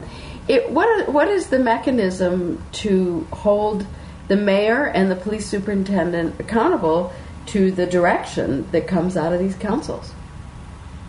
Well, the first step is that we took is that once these district councils nominate a citywide commission, the mayor has to pick from those nominations. For example, the district councils combined, all 22 of them, can nominate 14 people to be on the citywide district council. So the mayor has to pick 7 of those 14. Whoever the mayor is, they cannot reject the nominations. They have to pick from the nominations. And the 7 that they pick from those nominations, that 7 will become the citywide Commission on Public Safety and Accountability. Now we already have an interim commission that the mayor picked, based on our input. You know, we propose people and she picked from our proposals. So this is different than the past, where the mayor could reject all of the nominations. That can't happen in this situation here. Now, is that a perfect situation? No. What we want to have ultimately is a situation where the whole entire commission for public health, for public safety, is elected, and that the mayor appoints nobody, that it's elected by the people. And so we have a referendum presently in the city council that will create this. But right now, what we're fighting for is to get what we have on the books enforced. You know, we'll get to that. What we have right now is right now what we want to do is to get the district councils to nominate for the citywide commission, and then the mayor has to appoint that commission. It'll probably be sometime after May of next year. Right, we got to get it. Mayoral elections under our belt first, right? February 28th, and then the runoff, of course, April 4th, which we all think will likely happen. Yeah, we'll have to consolidate the victories that we've achieved so far. That's right, and get this into place and then build on it. So you have some materials, I think you mentioned to me earlier, about the candidates that you have trained through CARPER. How can the public access that information to know what candidates have been aligned with your work? Well, you can go to our website, and it's 2 websites really. The website of the broad coalition that we are part of is Empowering Communities for Public Safety, ECPS, ChicagoECPS.com. ChicagoECPS.com. Okay. And then you can also, as you referred to earlier, they can also go to our website, CWARPR.org. And on our website, we will have a list of the candidates. Great. I think all want to see that. But we will have it up. Okay, great. We'll put a little pressure on you to get it up there sooner than later, but don't feel the pressure. We all have a little bit of time. But when we come back from our holidays, we're going to be heavily focused on these elections. I'm going to do all it is within my power as the educational director of the Chicago Alliance to see to it that it's up there before we get to January. Okay, I think that's fair timing, and you've done so much work. I want to thank you for all you've done in the community, as well as for joining us in this half hour. We've been talking with Frank Chapman, the Chicago Alliance Against Racist and Political Repression. Carper.org is where you would find out more about their work and that list of candidates for the Chicago Police Districts. Frank, thank you so much for joining us. And we'll be back to talk about more work that is important in our communities with new guests who are working with folks who have been recently incarcerated and helping them reenter and create new jobs for them and help them with their families, especially over the holidays, but year-round. This is Marge Halperin. I'm here for Joan Esposito, live, local, and progressive. Joan Esposito, live, local, and progressive. Filling in today for Joan from Indivisible Chicago, Democratic strategist Marge Halperin.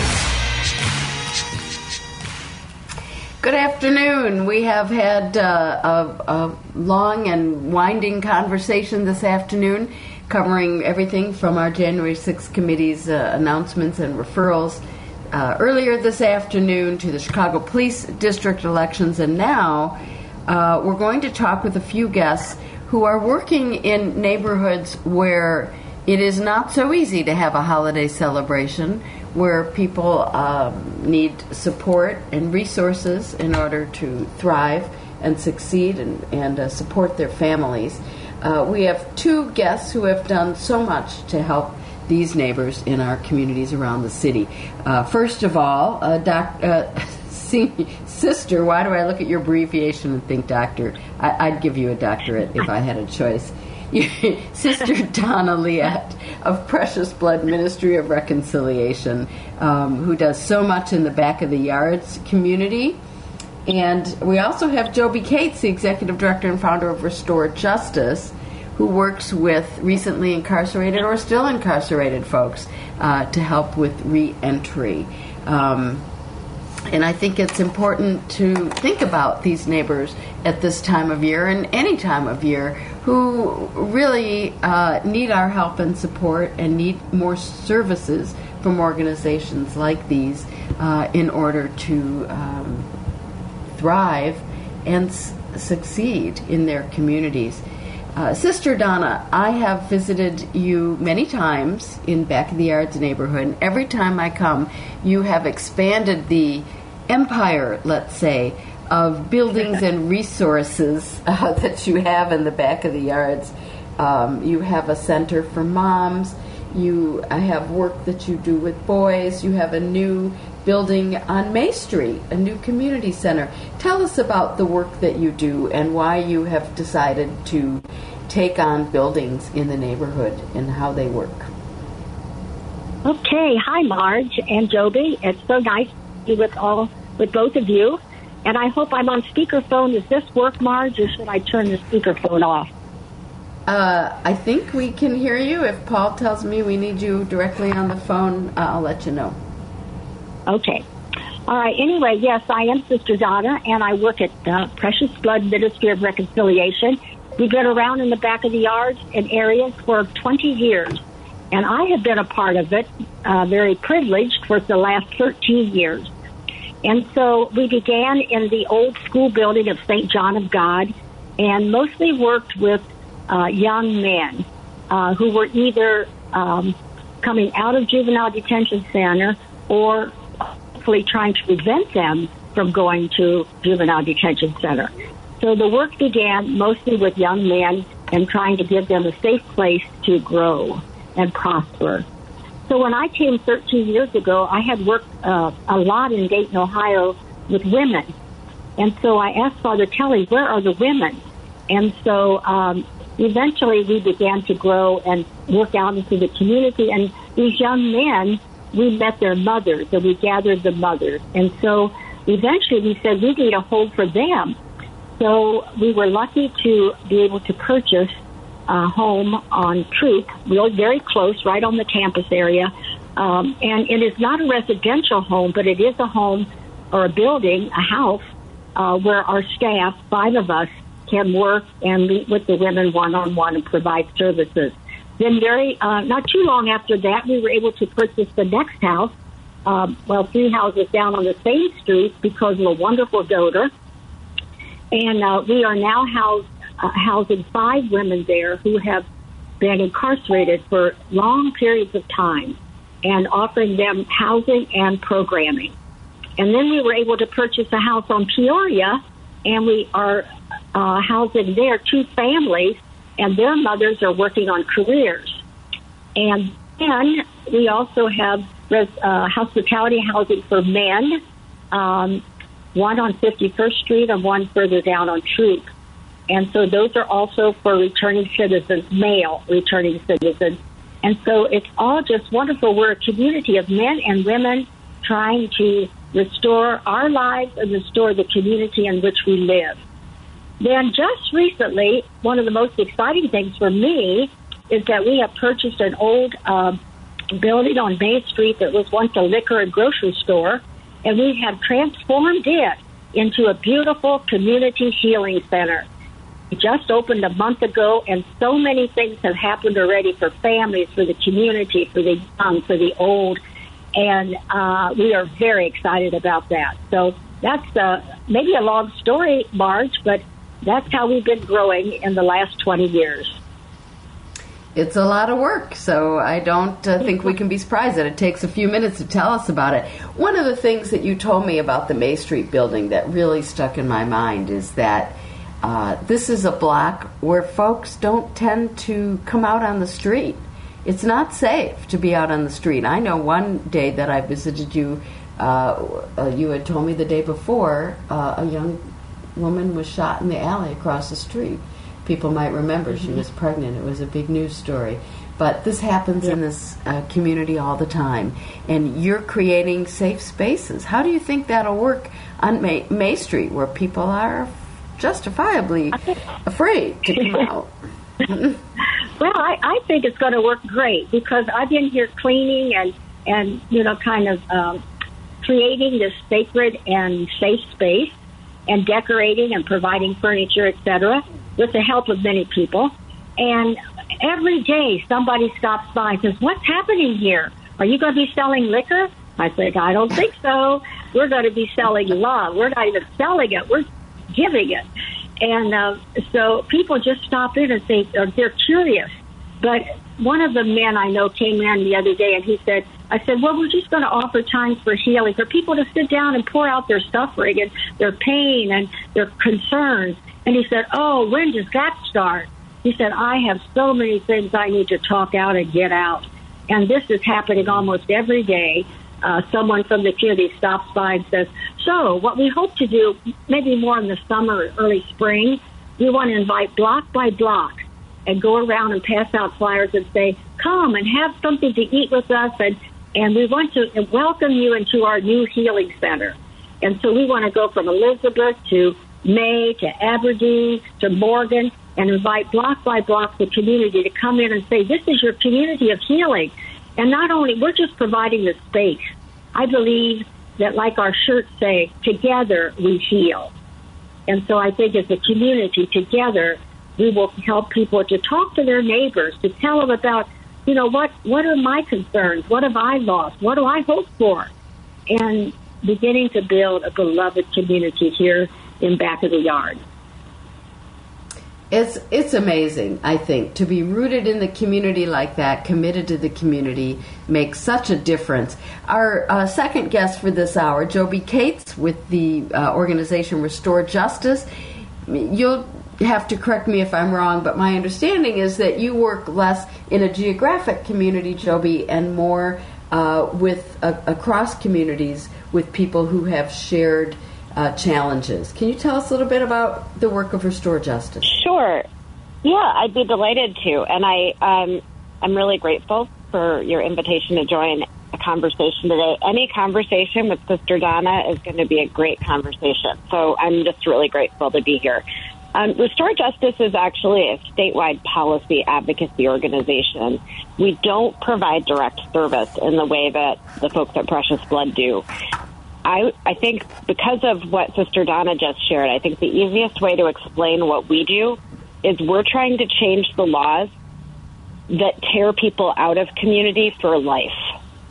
or what amounts to life that compound the suffering from, for example, a violent gun crime, compound that suffering by sending multiple people to prison for what amounts to life with no opportunity for rehabilitation, for parole, and for being reunited with their families.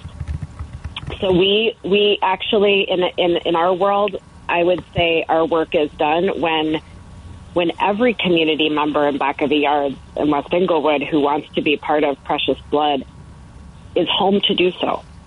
And I don't know that you can fully heal when such a large number of the people who have been suffering from violence in the community are shackled and put on a bus and sent to Southern Illinois or Western Illinois for life.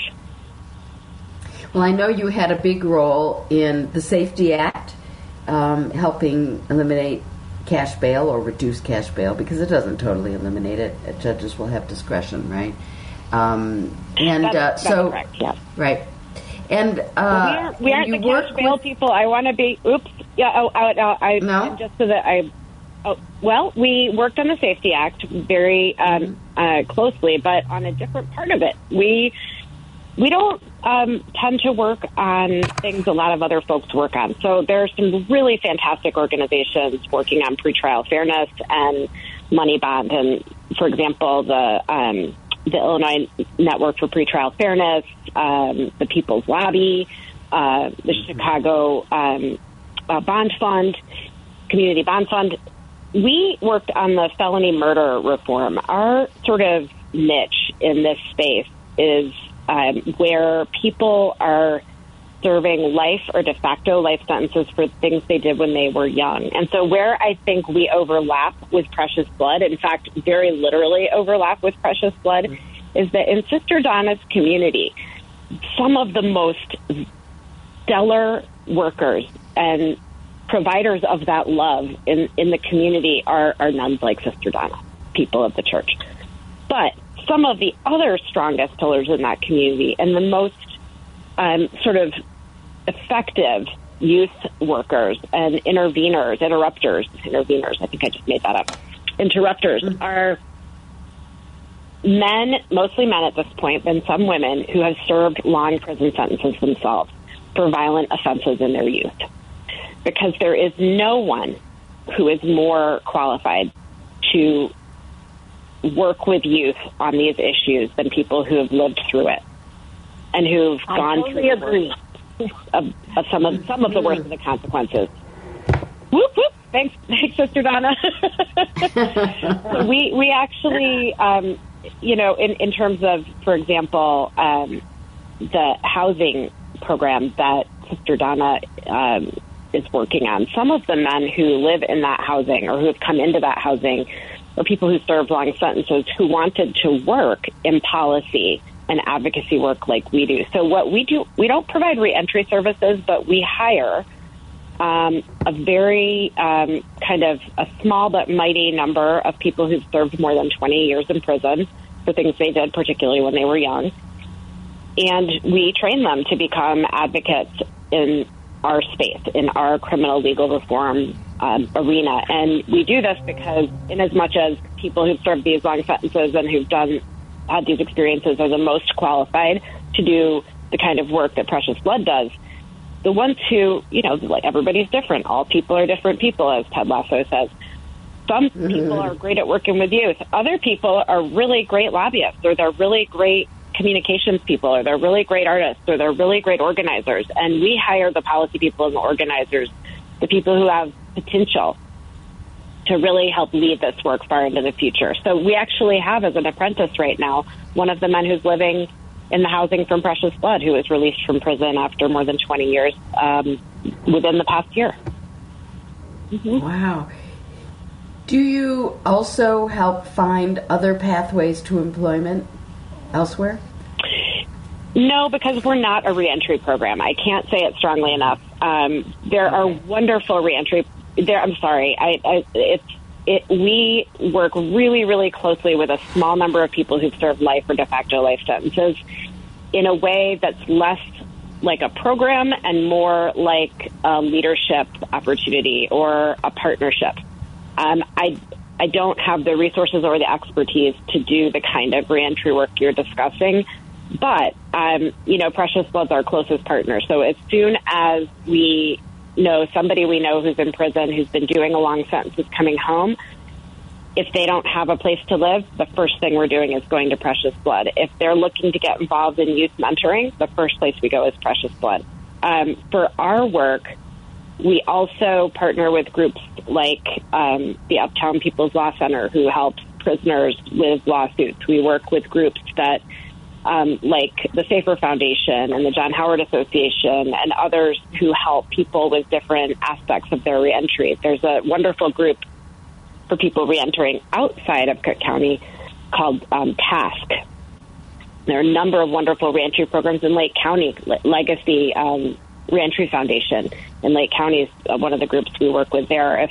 If we know someone who's coming home and we know they need help, we find a way to get them in touch with the right people in the right place. Well, you're right about Precious Blood being a strong partner, the providing housing and jobs and other issues for reentry. But I see now how the two organizations intersect. You work on advocacy to improve conditions and opportunities, and they work at the community level, both for reentry and for those who help those who might otherwise end up in prison, to help them find a different path for themselves. It's a great partnership. Makes a lot of sense. Sister Donna, tell us a little more about the reentry work that you do. Well, I don't do a lot of that, but it's wonderful what Joby is saying. And, we have 10 of the returning citizens who are employed at PBMR. And like Joby said, I just had to jump in at that time because they are just the best. And they are so qualified, to work with our young men because they were there at one time when they were young. And they can tell them, it's not a pretty thing, if you go the path that we went, and that we regret what we did. But, we're here now to help you not do the same. So it's wonderful, and they are just great. And two of the men, returning citizens, have already purchased homes in the community so that they can not only work in the community but actually live in the community. And that means so much to our community and to our youth and to our families. What we do is provide housing, we provide support, and we provide employment. So I think those are the ways. Father Kelly's the one who does so much, to really provide the best for them. But we do now have 5 women who have been served time in incarceration and offering them housing and programs. So we're really excited about that. They're right on the same block on Creek. And one of our staff persons, Teresa, works intensely with them, provide services and hope. It's a comprehensive program. Both of you offer really comprehensive programs. And Sister Donna, I know another thing. Go ahead. No, I just wanted to say, we really want a continuum of care. We want to have them come and then be housed, have a good program, make goals, save money, have jobs, and reunite with family. A lot of restoring of relationships is important. Our whole premises upon which we work is relationship building, restoring relationships, offering hope and healing. And then, the next step is housing, and that is the biggest problem that we have right now is like after they go so far, then, in their exit plan, where can they find affordable, safe housing? That is really our big problem right now. So, yeah. But your question, I'm not sure. I kind of broke in there. I'm sorry, Marge.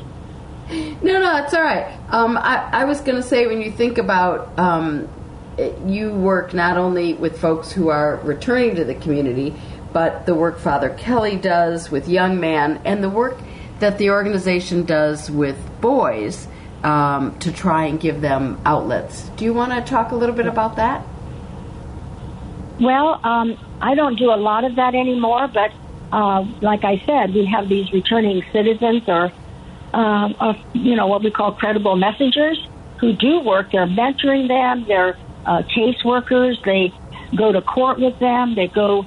We accompany. That's really one of our big goals too. We don't just say, "Oh, you can go there and get this job," or "You can do." No, we accompany them and take them, and not to just treat them as if they don't know, or incapable, but just to have that support. Because people need to be accompanied. Sometimes they don't know, some of the ropes that they have to go through. And so the accompaniment is really important. Just being with them on the journey is so important. It's hard to navigate. I have to say, here to that. Yeah, I have to say, here to that one. Mm-hmm. Yeah, to navigate the process. Yeah.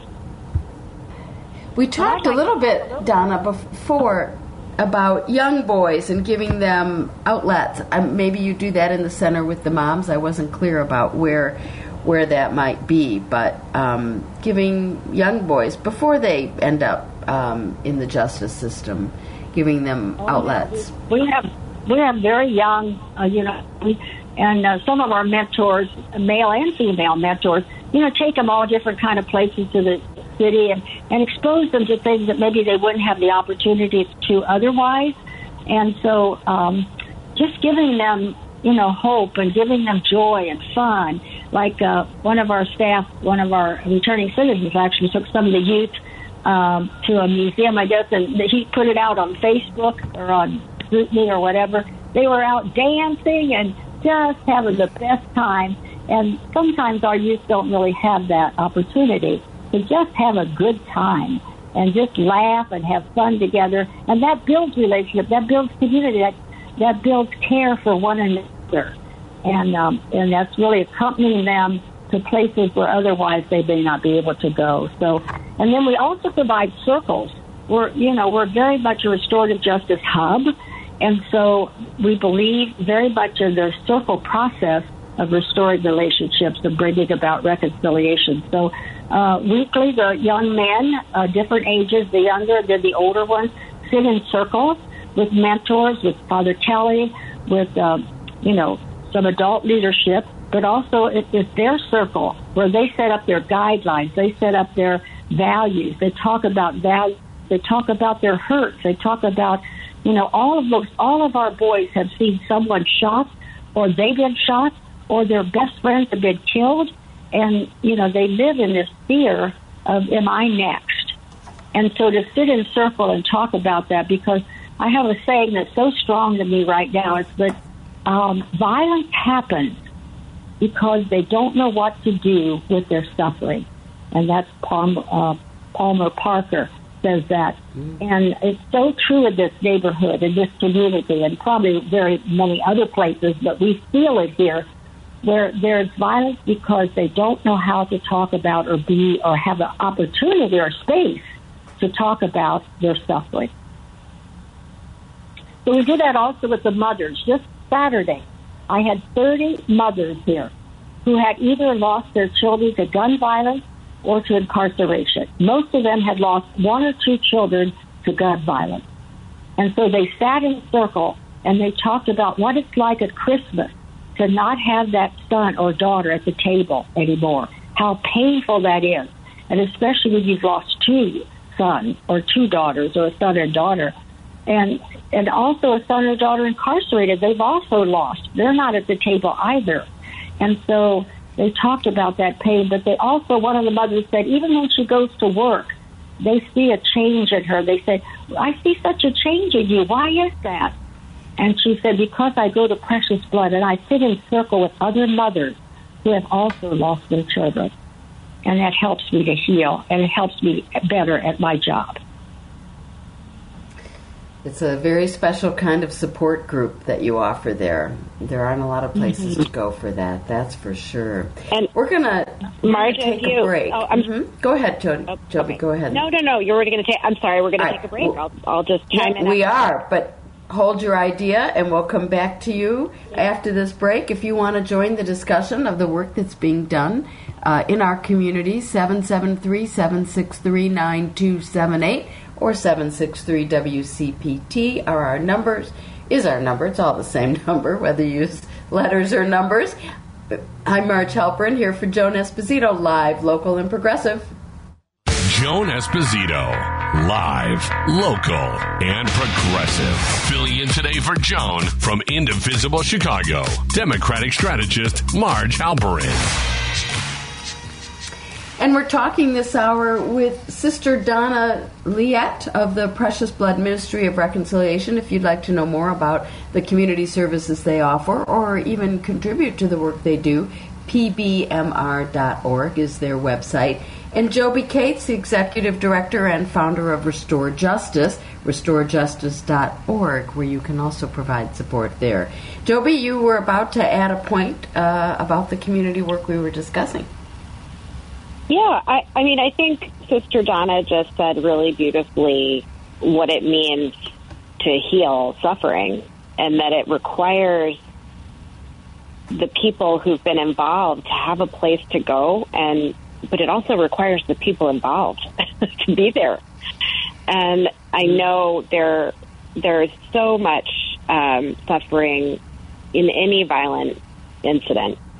But I want to note that if it were up to the state of Illinois, the men who are working at Restore Justice and working at Precious Blood now, facilitating healing circles and mentoring youth and providing this kind of loving accompaniment to people who are going through difficult times, if it were up to the state of Illinois, those men would still be in prison today, right now.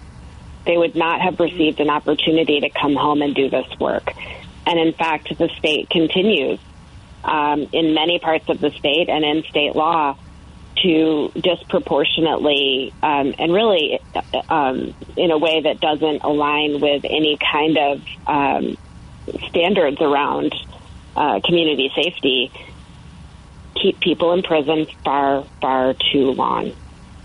Our sentencing statutes are out of whack.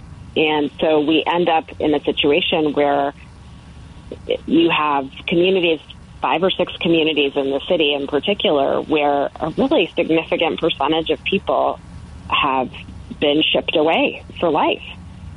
And nobody gets to see them grow up and grow out of violence. Nobody gets to see them become good men. Nobody gets to see them, helping each other and learning and growing and feeling remorse and wanting to make amends. Nobody gets to see that because they're trapped in a system that does not have the legal capacity to give people a review to see if they're rehabilitated and can come home.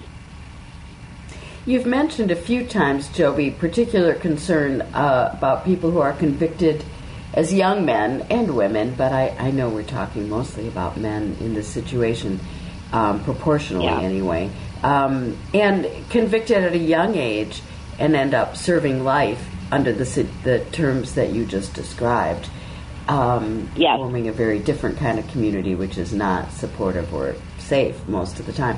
What changes are you advocating for that would give these young men a second chance as they get to be adults?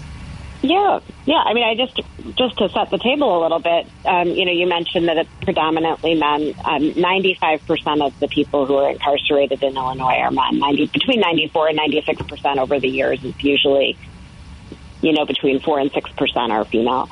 One of the things that's really interesting is people talked a lot about the prison population going down during COVID, and it did in almost every category. But the one category where it actually went up was in people under the age of 25 doing 40 or more year sentences.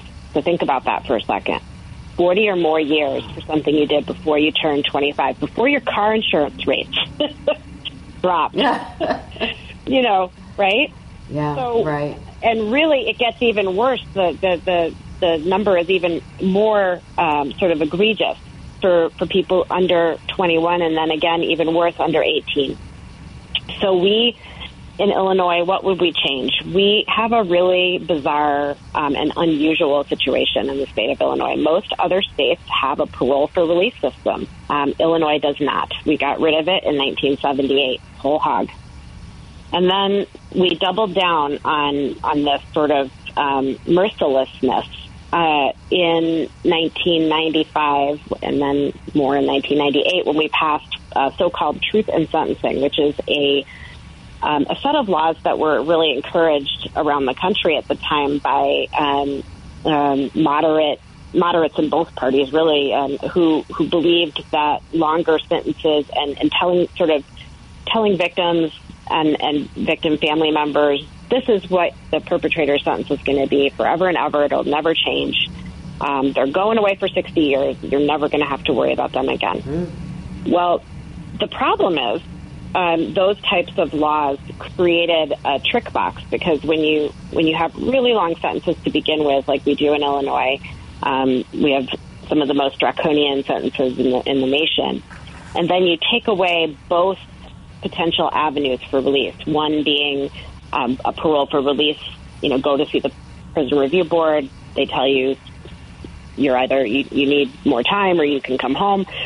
The other mechanism is what's called good time. It's earned release, and you hear people talk about earning time off their sentence by good behavior. And we all watch TV, we all watch Law and Order, and we think we know that that's the same everywhere. And it's not true in Illinois. We do not have good time for people whose sentences are really extreme. In other words, if you commit a serious offense or you're convicted of a serious offense, you're going to do that time. You're going to do every day of it, no matter what. And the U.S. Supreme Court has had to intervene a number of times on really, really, really acutely unfair cases. And that's how some of these men are at precious blood right now, because the U.S. Supreme Court said, hey, Illinois, you can't do that to human beings in our country. And Illinois had to say, okay, we'll let this one out. We'll let that one out.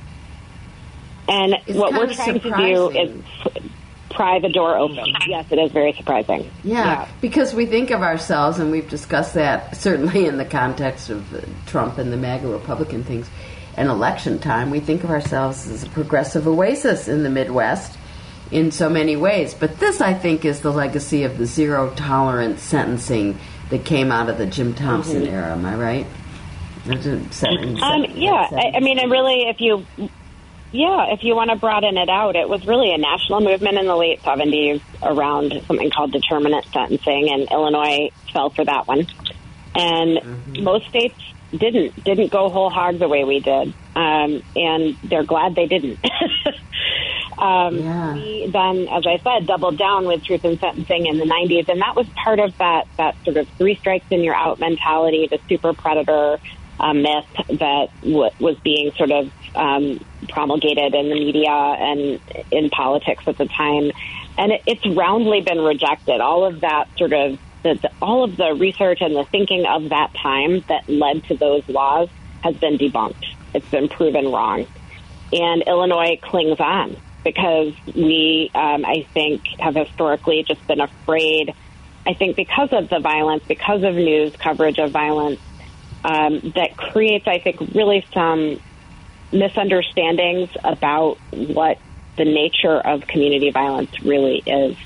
And so people think, lock them up, lock them up, lock them up. And if there is a real mercilessness about it. If we thought this would happen to our own children, we would not be voting yes on laws like this. If we thought this could happen to our own beloved, we would not be part of these kinds of systems. But we've, as a society, managed to carve out people for whom we do not have to have compassion. And we believe that's wrong. We believe compassion doesn't have a door. It doesn't have a fence. Everybody can change. Everybody can grow and become something more than they were. This is a tough environment to make the case that you're making, given the MAGA Republican law and order movement, and what we saw in this last election cycle. Somebody like Mandela Barnes was really hurt by that relentless ads that Senator Johnson ran against him about crime and defund the police and all that. That's done some harm to the movement for sure. But whatever phrases you pick, no doubt Republicans will find a way to turn them. But how do you break through with this general feeling that there's a rise in crime and the streets are dangerous and dangerous people we don't want them in our neighborhoods. The Republicans have really fueled this fire, haven't they? Yeah. Well, I love when I was waiting to come on this program, I heard the tagline of this radio station, I think it was Facts Matter or Where Facts Matter. We break through all of the hysteria around violence with truth, with reality. I mean, the truth is, I look at some of the men that Sister Donna works with, and Sister Donna, there's a young man we both know really well who has been involved both at Restore Justice and at Precious Blood, who is in his late 40s. He is, not only does he have several bullet holes through his body, he was convicted of a double homicide when he was 16 years old, and he was sentenced to life. He was sentenced to die in prison with no chance of parole. The U.S. Supreme Court said you can't give a 16-year-old a mandatory life sentence, so he got to come home. His son was impacted by gun violence. He's obviously been on both sides, and I think one of the myths that allows not just Republicans, but a lot of folks in our community to believe that this is about bad people or dangerous people. One of those myths is that there's such a thing as a victim and a perpetrator. And I have dozens, and Sister Donna has hundreds, maybe thousands of people in her life who have been both. And in fact, if I look at my own life, I'm a recovering alcoholic, and I've been sober for a really long time by the grace of God and my recovery program, but I am also a person who has done harm to others. But I'm also a person who has helped a lot of people. I am both of those things. I'm a human being. I have a life. Why can't Fred or Nelson have a life? Why can't Wendell or James have the same kind of complexity in their life? Well, I would argue because it's more convenient for a lot of folks to say, and let's call out, what it is, the racism in our communities and in our country, to say, young black men are scary and dangerous. There's a presumption, as Brian Stevenson would say, there's a presumption of dangerousness. And that has its roots in slavery. It has its roots in Jim Crow.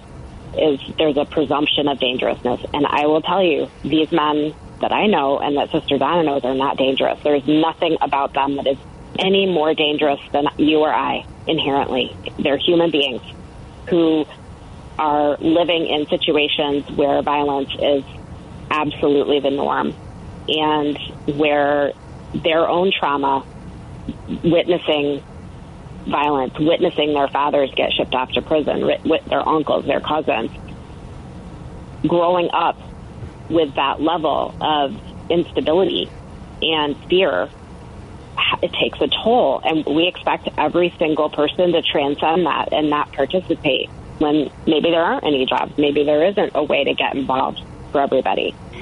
So what Precious Blood does is it transcends this sort of foolish debate that we have in the public policy spaces about violence, because it's actually doing the real work of building a community that can work together and solve problems without resorting to violence. And I believe they could do it. I've never seen anything in 30 years of working in nonprofits around the city of Chicago and government. I have never seen a group of people who have so deeply rooted themselves in this notion that only love can heal suffering. This is bold work in a community that is very challenging. I want to continue the discussion, but we're due for a short break. If you want to call in and join the conversation, 773-763-9278. Marge Halperin here for Joan Esposito, live, local, and progressive. Joan Esposito, live, local, and progressive. Filling in today for Joan from Indivisible Chicago, Democratic strategist Marge Halperin. And we're talking about work in communities that are hard to work in, where the need is very great. Two of the most impressive community people I know are our guests today. We've been hearing from Joby Cates, director and founder of Restore Justice, and Sister Donna Liette from Precious Blood Ministry of Reconciliation. Sister Donna, Joby was just describing is a level of compassion and creating community in places where it's challenging to work. And you and your colleagues at Precious Blood have been very successful in doing this. But it's, you talked about the pain and the trauma that people, whether they're coming back from incarceration or trying to avoid that path, how do you address individual trauma? Well, that's a difficult question, but I also want to just thank Joby for saying such a beautiful thing about Precious Blood Ministry, that, you know, we really work toward building relationships and restoring that sense of love in the community so we can be a beloved community, just making every person feel so special and so welcomed. You know, we have 3 strong statements that we talk about, or 3 values, actually, of radical hospitality, that everyone, it doesn't matter if you served 40 years in prison or if you were just coming into PVMR at 10 years old for the first time, or we had a little 3-year-old who was one of our donors, and her family, it doesn't matter. Everybody is welcome into our community, and we try to interact with those because Brian Stevenson, as Joby quoted another phrase from him, but one of them is being proximate, bringing people together that are diverse, and helping people to understand that these men or women who have been incarcerated maybe did do some real harm in the community. Who of us has not done harm? And yet maybe not quite as severe as some, but we still cause harm. And some of the greatest harm is just hate and marginalizing people, putting people aside because maybe they're a different color or they have a different background or a different education level. But everybody is welcome here, radically hospitable. And then the whole sense of healing. You know, our community is broken, and so is the justice system. I really admire Joby and all the people that work with her, because we say it's a lot easier to work with individuals than with the systems. Father Kelly always says it's the systems that really is causing the harm, basically.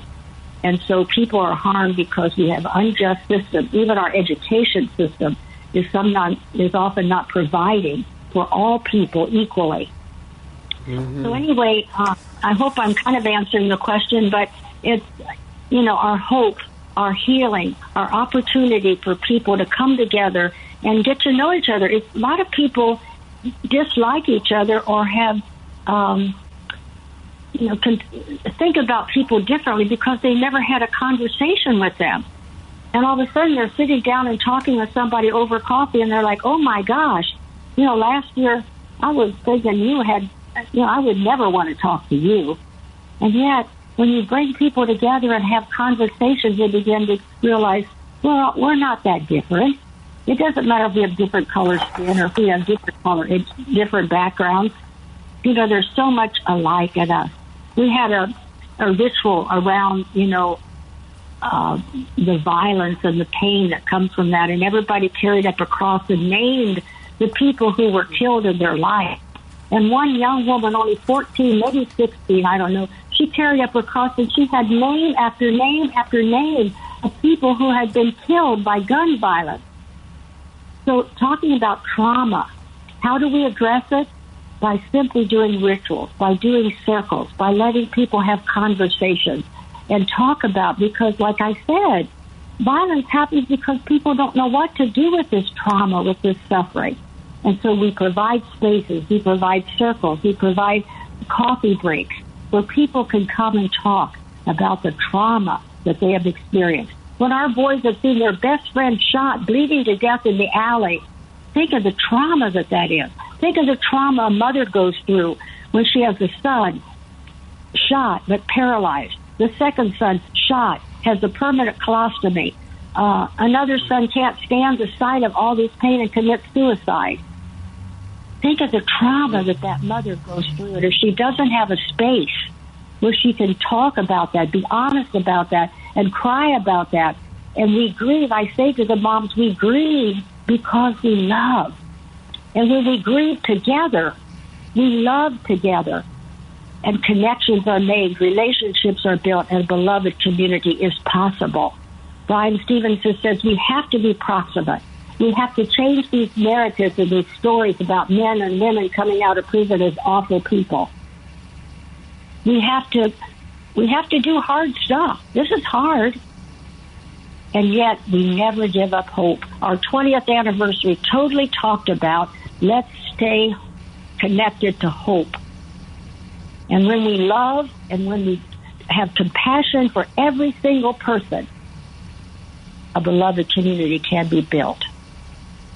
It's hard to imagine overcoming such extensive trauma when you also live without a quality education, without access to fair wages and good paying jobs, and health care, mental health care, and otherwise, right? I would jump in, honestly. I will. Oh, go ahead. Sorry. No, I just said an affordable safe housing. It's right. Just so difficult. Go ahead, Joby. I'm sorry. I think the thing that I want to leave people, I know we're closing up soon. I want to leave people with something really incredible. This is a gift that was given to me. People ask me this all the time. Joby, why do you do this? It's awful. I mean, it is hard. And let me tell you something. Human beings, no matter what you do to us, we are going to love. We are going to heal. We are going to find a way to do good. The people who I've met who've come home from prison after 20, 30, 35 years, you would think they would be full of rage. You'd think they would be damaged forever. They're some of the most enlightened, self-aware, kind, loving, stable people I know, and loving. And honestly, they've dealt with themselves. And when they come into our community, they make it better. They make it stronger. So I try not to think of it as, this is so hard. I'm never going to, this trauma. Yeah, there are problems. Yeah, it's scary, and it can be really hard sometimes. But the benefits and the joys and the outweigh it. They outweigh the fear. Well, that is a great place to end the conversation. Such inspiration and good time in the holiday season, but always to think about our neighbors who struggle and can use our help and support. We're talking with Sister Donna Liette from Precious Blood Ministry of Reconciliation, pbmr.org. Joby Cates, Executive Director and founder of Restore Justice, restorejustice.org. I'm Marge Halperin. You can find me at Marge Halperin on Twitter and elsewhere, and through indivisible.chicago.com. Thank you for the conversation. It's been a pleasure this afternoon, and we sign off for Joan Esposito, live, local, and progressive.